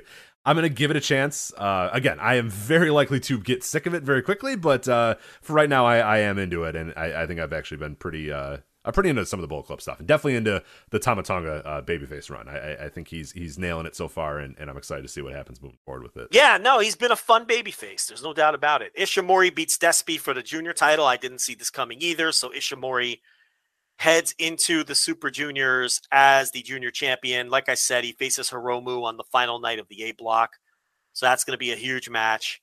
They're probably setting up Hiromu for another Super Junior win. We'll talk about the Super Junior field, which is an exciting field. But yeah, Ishimori knocks off Despy. Despy is in the B block, and on the final night, he faces El Phantasmo. So, but we'll talk about more about that in a minute. Tanahashi beats Ishii to win the U.S. title. This was great. This really was great. And I want to give the match its due before we talk about the angle, because this was Tanahashi doing Ishii's game and then Ishii attempting to do Tanahashi's game. And they didn't overstay its welcome. And it's Tomohiro Ishii in a big match. It's Hiroshi Tanahashi in a big match. And those guys usually deliver in those spots, and they did here against each other. And this was just neck and neck with the main event for the best match of the night. I really love the match. Did you love the match? I did too. Yeah, I actually think this blew away the main event. And I liked the main event a lot, but I thought this match just had so much more, to me, a little bit more intrigue into it, a little bit more, because it felt, there was points during this match where I was like, they're going to do it with Ishii. They're going to do it. He still hooked me in. I got hooked in by Ishii again. How have I still, it's decades now that I should have known better. It's at least a full decade now that I should have known better that he wasn't going to win this match, but he's just like that fucking good. Like you went on that rant many, many years ago when of your first famous rants on the show, where you were standing and pacing about the Ishii Naito match and how you want this guy to win so badly. And this was another one of those nights where I was like, fuck it, let's go. Give him the title, man. Let's do it. Because he deserves it. He earned it. He was out there busting his ass. And Tanahashi taking it a little easy for a while, saying, you know what, this guy's on short notice. I'll be fine. And no, it doesn't work that way because it's Tomohiro Ishii, and you're gonna have to fucking kill the guy to finally put him away. And Tanahashi does have to finally kill him to win this title. But man, there was multiple points where I'm just like, fuck it, go with Ishii. Come on, let's do it. Have him win the U.S. title. Oh my god, what a tremendous match. I went 4.5. I loved this match. One of my favorite. Yeah, just great stuff. So I want to redeem myself. Okay. This is why I was confused, because Taichi and Shingo are having another match for that title on the next major show. Okay. Which was set up by this opener. I just got confused and didn't realize they had the 30 count show had already happened yet. Yeah. Because I'm like, wait, but why did then Taichi win this match if they already had, because they're having another match. So so anyway, I knew I wasn't going completely crazy. I thought they did. I just didn't realize. You're fine. I don't care. You're good. I thought you said I'm all right, Spider. So anyway, Okada defeats Tetsuya Naito. Well, we got to talk about the Juice Robinson angle. Yeah. Let's do that. Chase Owens comes out. Looks like he's going to challenge Tanahashi. And this was so brilliant because we all know Chase Owens beat Tanahashi in the G1. So we're waiting for a payoff to that, right? And this could be it. All right. So we're like, wow, this is great long-term booking, but it's a swerve. Oh, because Chase and Chase is justified. He says, you know what? I beat you and I never got that title shot. And I'm like, you know what, Chase, you're damn right. Yeah. like you're already the tag team champion, but hell, get as much as you can, man. When you got the momentum, when you're riding the high, go for it. Go for the U.S. title. Go for the tag titles. Go for it all, man. You're riding this high. You're riding the momentum. Go for it. And he's justified. He was absolutely justified. And I was like, cool. They're going with the Chase Owens. This is very interesting. But no, wasn't. It was a swerve. Yes. And another Bullet Club member attacks Tanahashi, reveals himself to be Juice Robinson, who worked us all and did it successfully. And I love this. He convinced the world that he was fed up with pro wrestling, that his contract was up, that he was going away. We figured he'd come back at some point, but it was all a gigantic swerve. This man joined the Bullet Club. He attacked Tanahashi. It freshens him up. Just a week ago, we were talking about how stale he was and he has to go away and it's the time and he's hit his ceiling. Yeah, we were telling this guy to hit the fucking bricks. I will say, for the record, this, that at Windy City Riot, I was sitting in the section around where, like the backstage area, and his wife, they're married now, right? I don't know if they're married. They're married. The woman he is with, Mrs. Yes. Storm, was Miss Storm, I guess, if they're not married, brought in like 55 people backstage, and they all like kind of looked like it was clearly Juice Robinson's family. So like they had the family go meet him. He's waving to the crowd. He's bowing. David Finlay is in tears, bawling as they're hugging, and I'm like, well, that's got to be it. I mean, listen, it's got to be it. Did Tony get worked? Did the family get worked? How deep does this work go? I need to know it. It's a con man's business. Oh, I love it. It's professional liars, the whole lot of them. Yes, God damn it. Did he work Tony? I hope he worked Tony. That would be incredible. You got worked. Did the family get worked? Did the uncle get worked? No. He's from Chicago. Listen, his family was probably there because he was in town having a match, because I don't think he lives there anymore. Right? That's probably true. So, David Finlay, he's like a third-generation worker. Tony Storm's in the business. Juice always pulls this kind of shit, which is another reason we should have saw it coming. Okay? My man deleted social media like 7 years ago, way ahead of the game, before any of us realized how smart that would have been. At the first hint of trouble, he said, I'm out. Fuck this. Do you remember why he deleted? I remember why. I don't remember the exact reason, but yeah. What do you got? He was on Twitter. He made some comment about all of the Japanese puss that he was slaying when he was over there on the forest. I do remember that. And then, like, people started tweeting him how problematic that was and all that. And he deleted all of his social media and never came back. He is the world's smartest man. He said, fuck this. I don't need it. I'm out. Brilliant. Now he doesn't have to deal with any of this nonsense. But, Rich, you got worked. These are workers. The man faked fucking whatever. I don't want to say retirement, but He made everybody think he was done. Yeah, went on Wrestling Observer Live, told them, I don't care. I'm not really interested in wrestling anybody. We'll see. And my contract's up, and I had no bookings afterwards. So They didn't put this together in 3 days. This was the plan. This was beautiful. Work me. Work me, brother. I love being worked.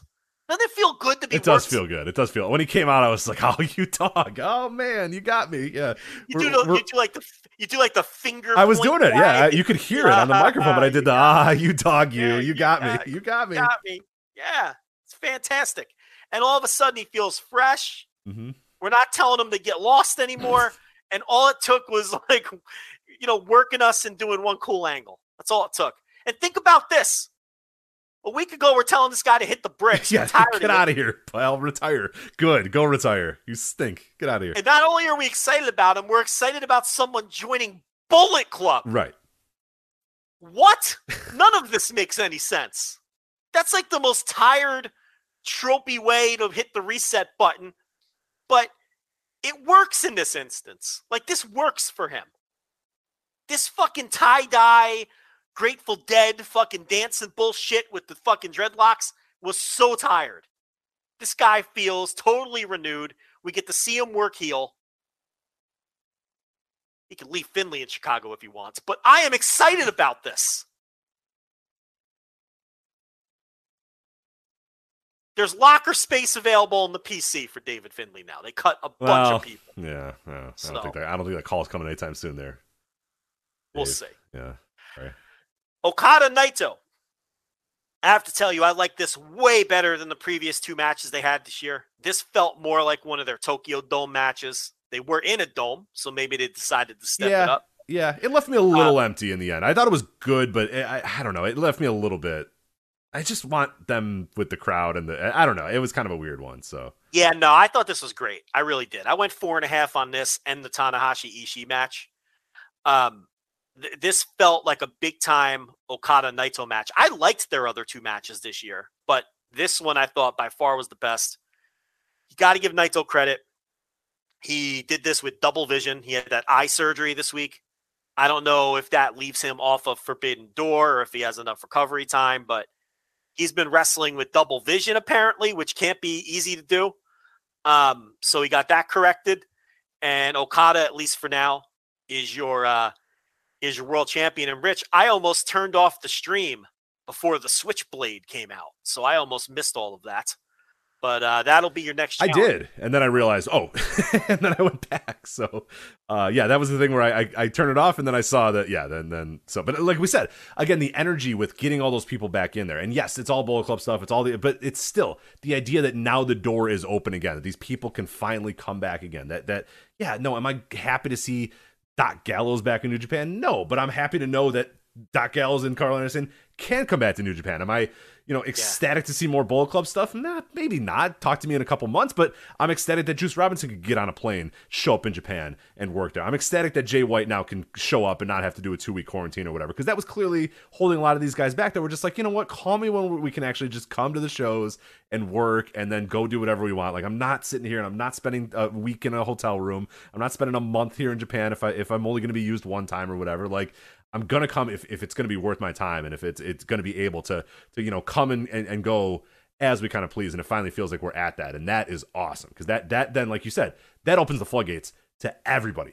The whole roster is at their disposal now. All their connections that they made over the last 2 years, all the New Japan Strong guys, all now AEW guys from all, that whole floodgate is open now. And that is super exciting more than anything. More so than the Bullet Club stuff. To me, it represented just the reopening of New Japan. It is open for business again, and that, like you said, is a scary proposition because they have a lot of talent.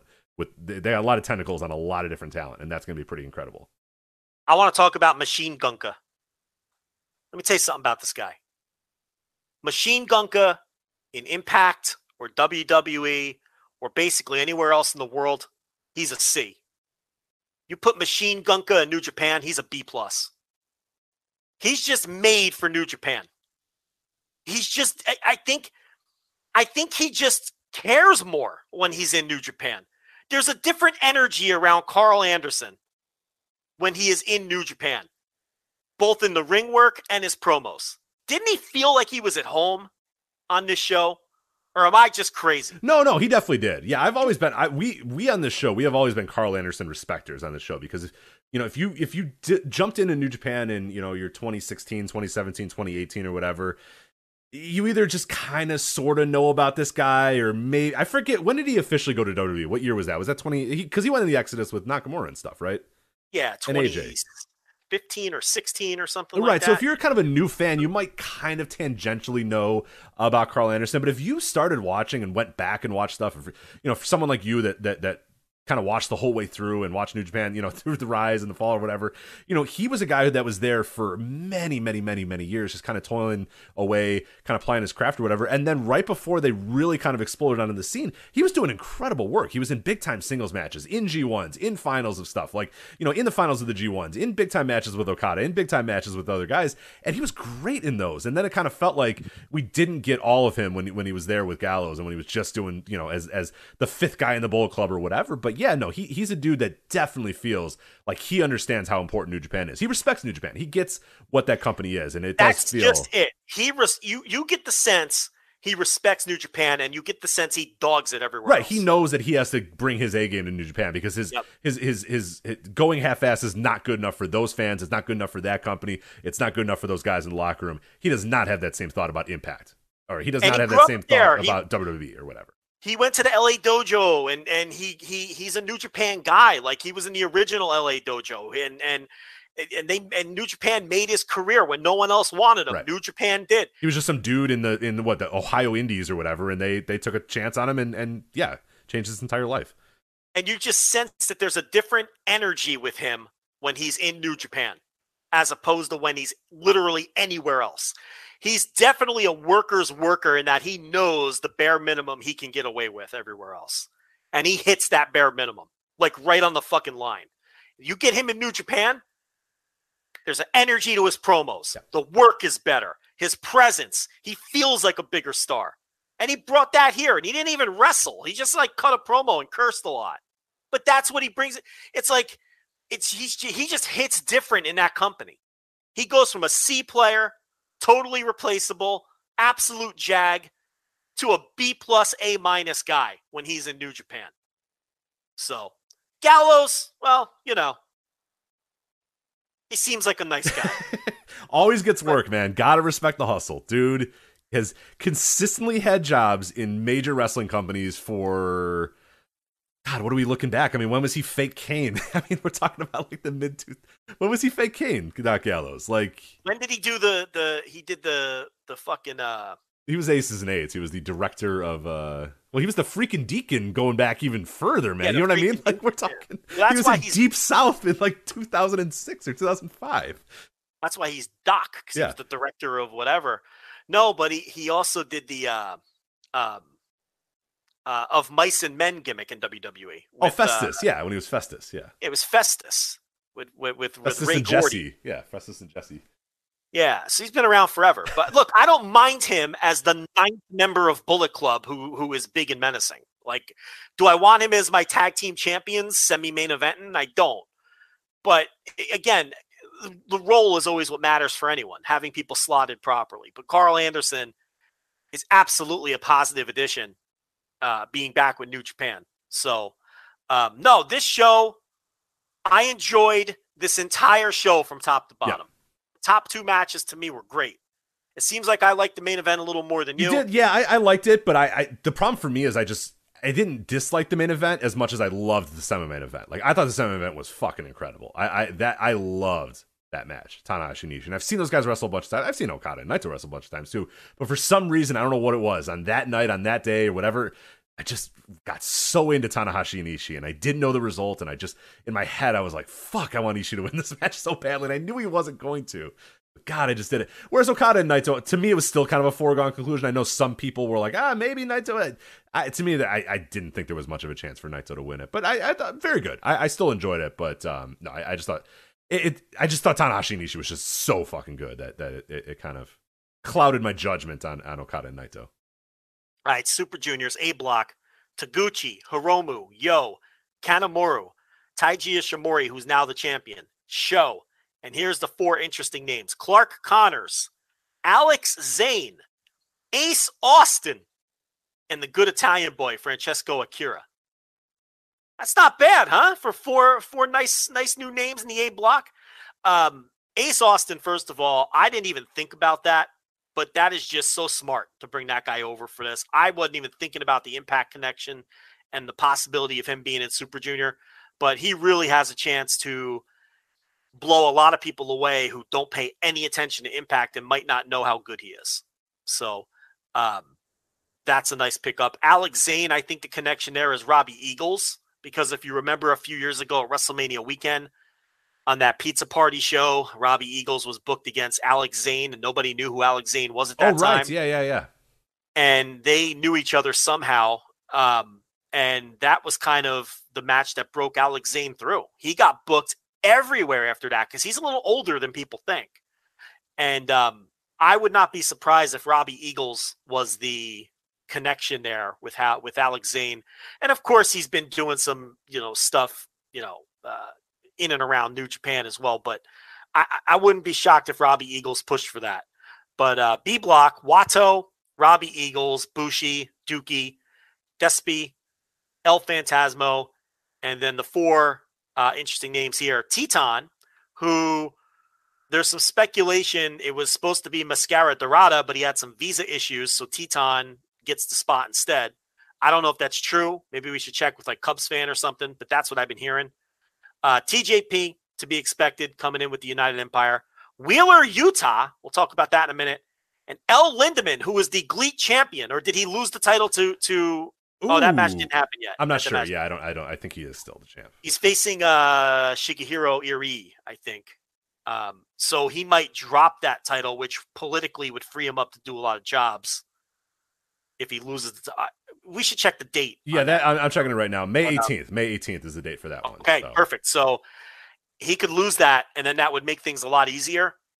Although I don't know how much political muscle GLEAT has. Yeah, the G-Rex championship, how much that matters to people. So yeah, I don't know that. So, but what about the political muscle of Tony Khan with his ROH Pure champion being in this tournament? That is a very interesting one. Yeah, that's going to be an interesting one. That's why I really have the B block circled. The A block's got some fun stuff in there. There's some pretty interesting matches in there, but the B block has me fascinated because I think there's some really, really cool workers in there.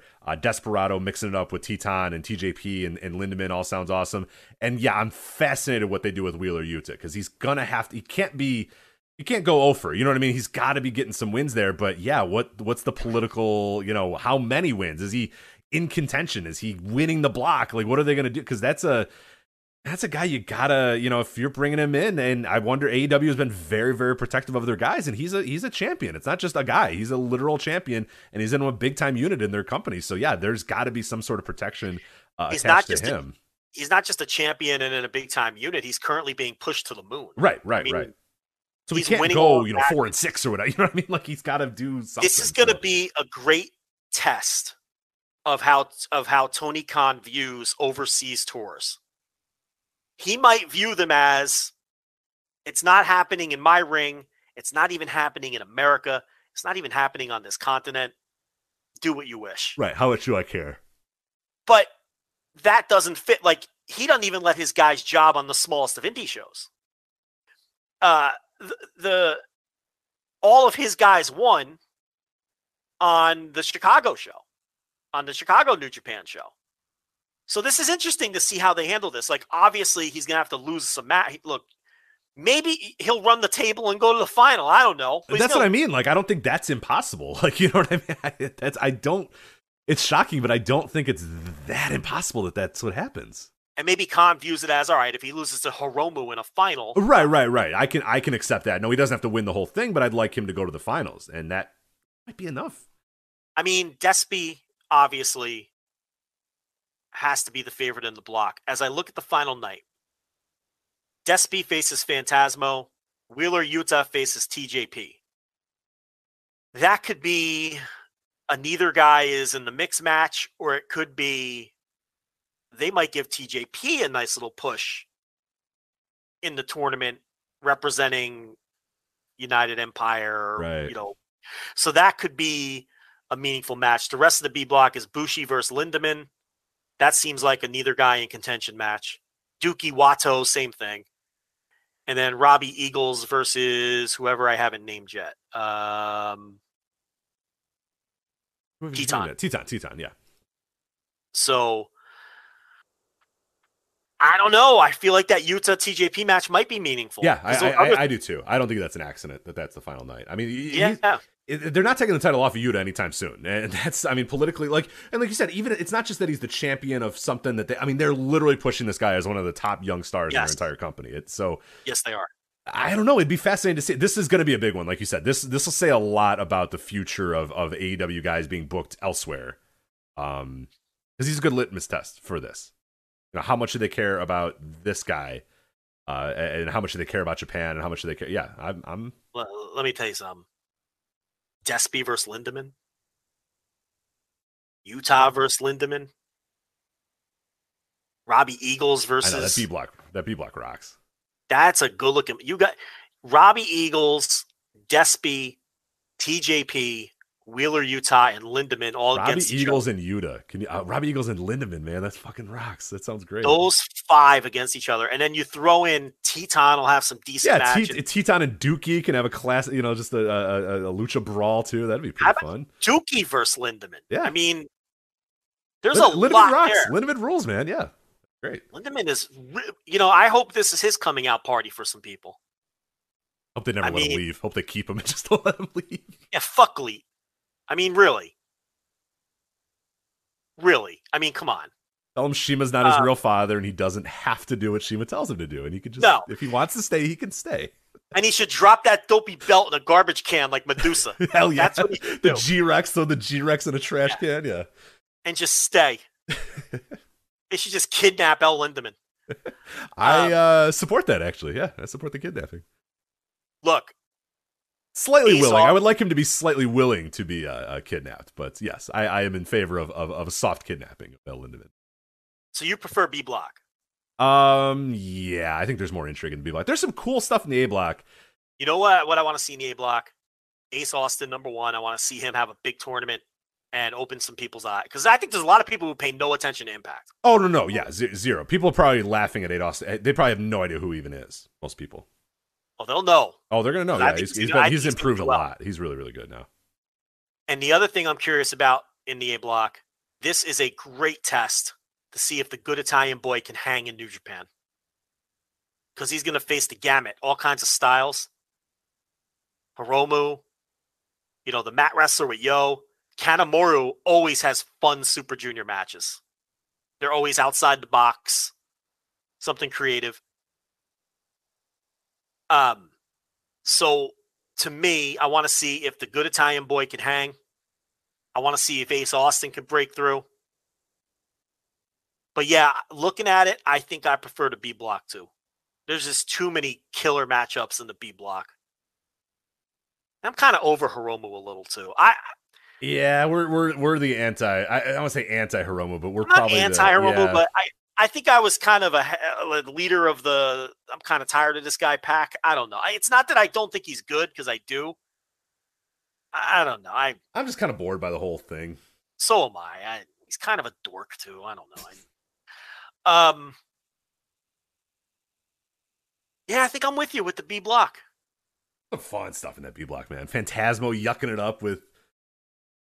Yeah, but this whole tournament feels super fresh. It does. It feels really cool. And yeah, having those bottom 4 guys, like you mentioned, in both blocks, those 8 guys added are all like fun, intriguing. Because again, last year we would have had cut all those guys off. You know what I mean? It's just like all just the normal roster guys. Now you have new El Lindemann versus all these people you've never seen before. Ace Austin versus all these people you've never seen before. Alexander versus all these people you've never seen before. That's always going to be the intrigue of these tournaments, and it's finally open again. It's finally possible to happen again. So yeah, that's. We didn't even talk about Phantasmo in the B block. I just said Phantasmo. Yeah, I said Phantasmo yucking it up with. We didn't even talk about him. Yeah.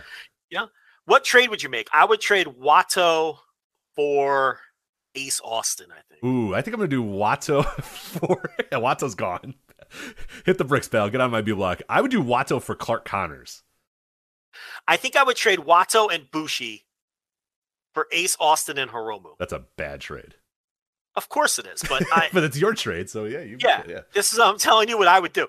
Then that would be ideal. That'd be perfect. Because then you get all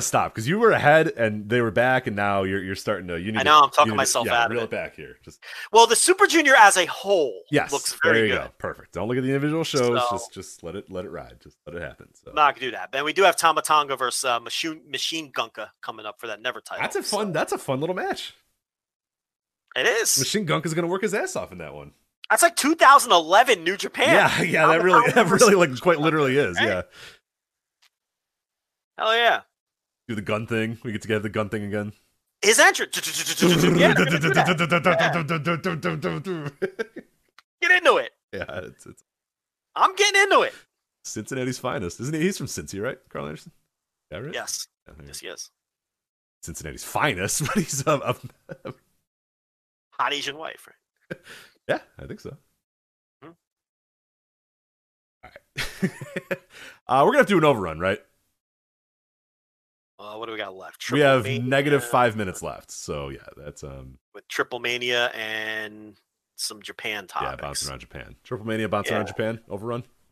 I guess so. It's only Let's do 5 that. minutes.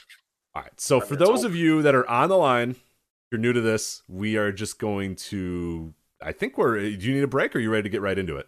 Need a fucking break? I'm a machine. Let's go. I don't need a break either. So we are going to take a brief, like 10-second pause, and then we'll get into the overrun. If you were on the free podcast feed, you were listening to this on Friday or during the weekend, you are going to need to subscribe to our $5 tier at flagshippatreon.com, and you will get the overrun. You will get our Dragon Gate Dead or Alive recap. You'll get some stuff about Japan.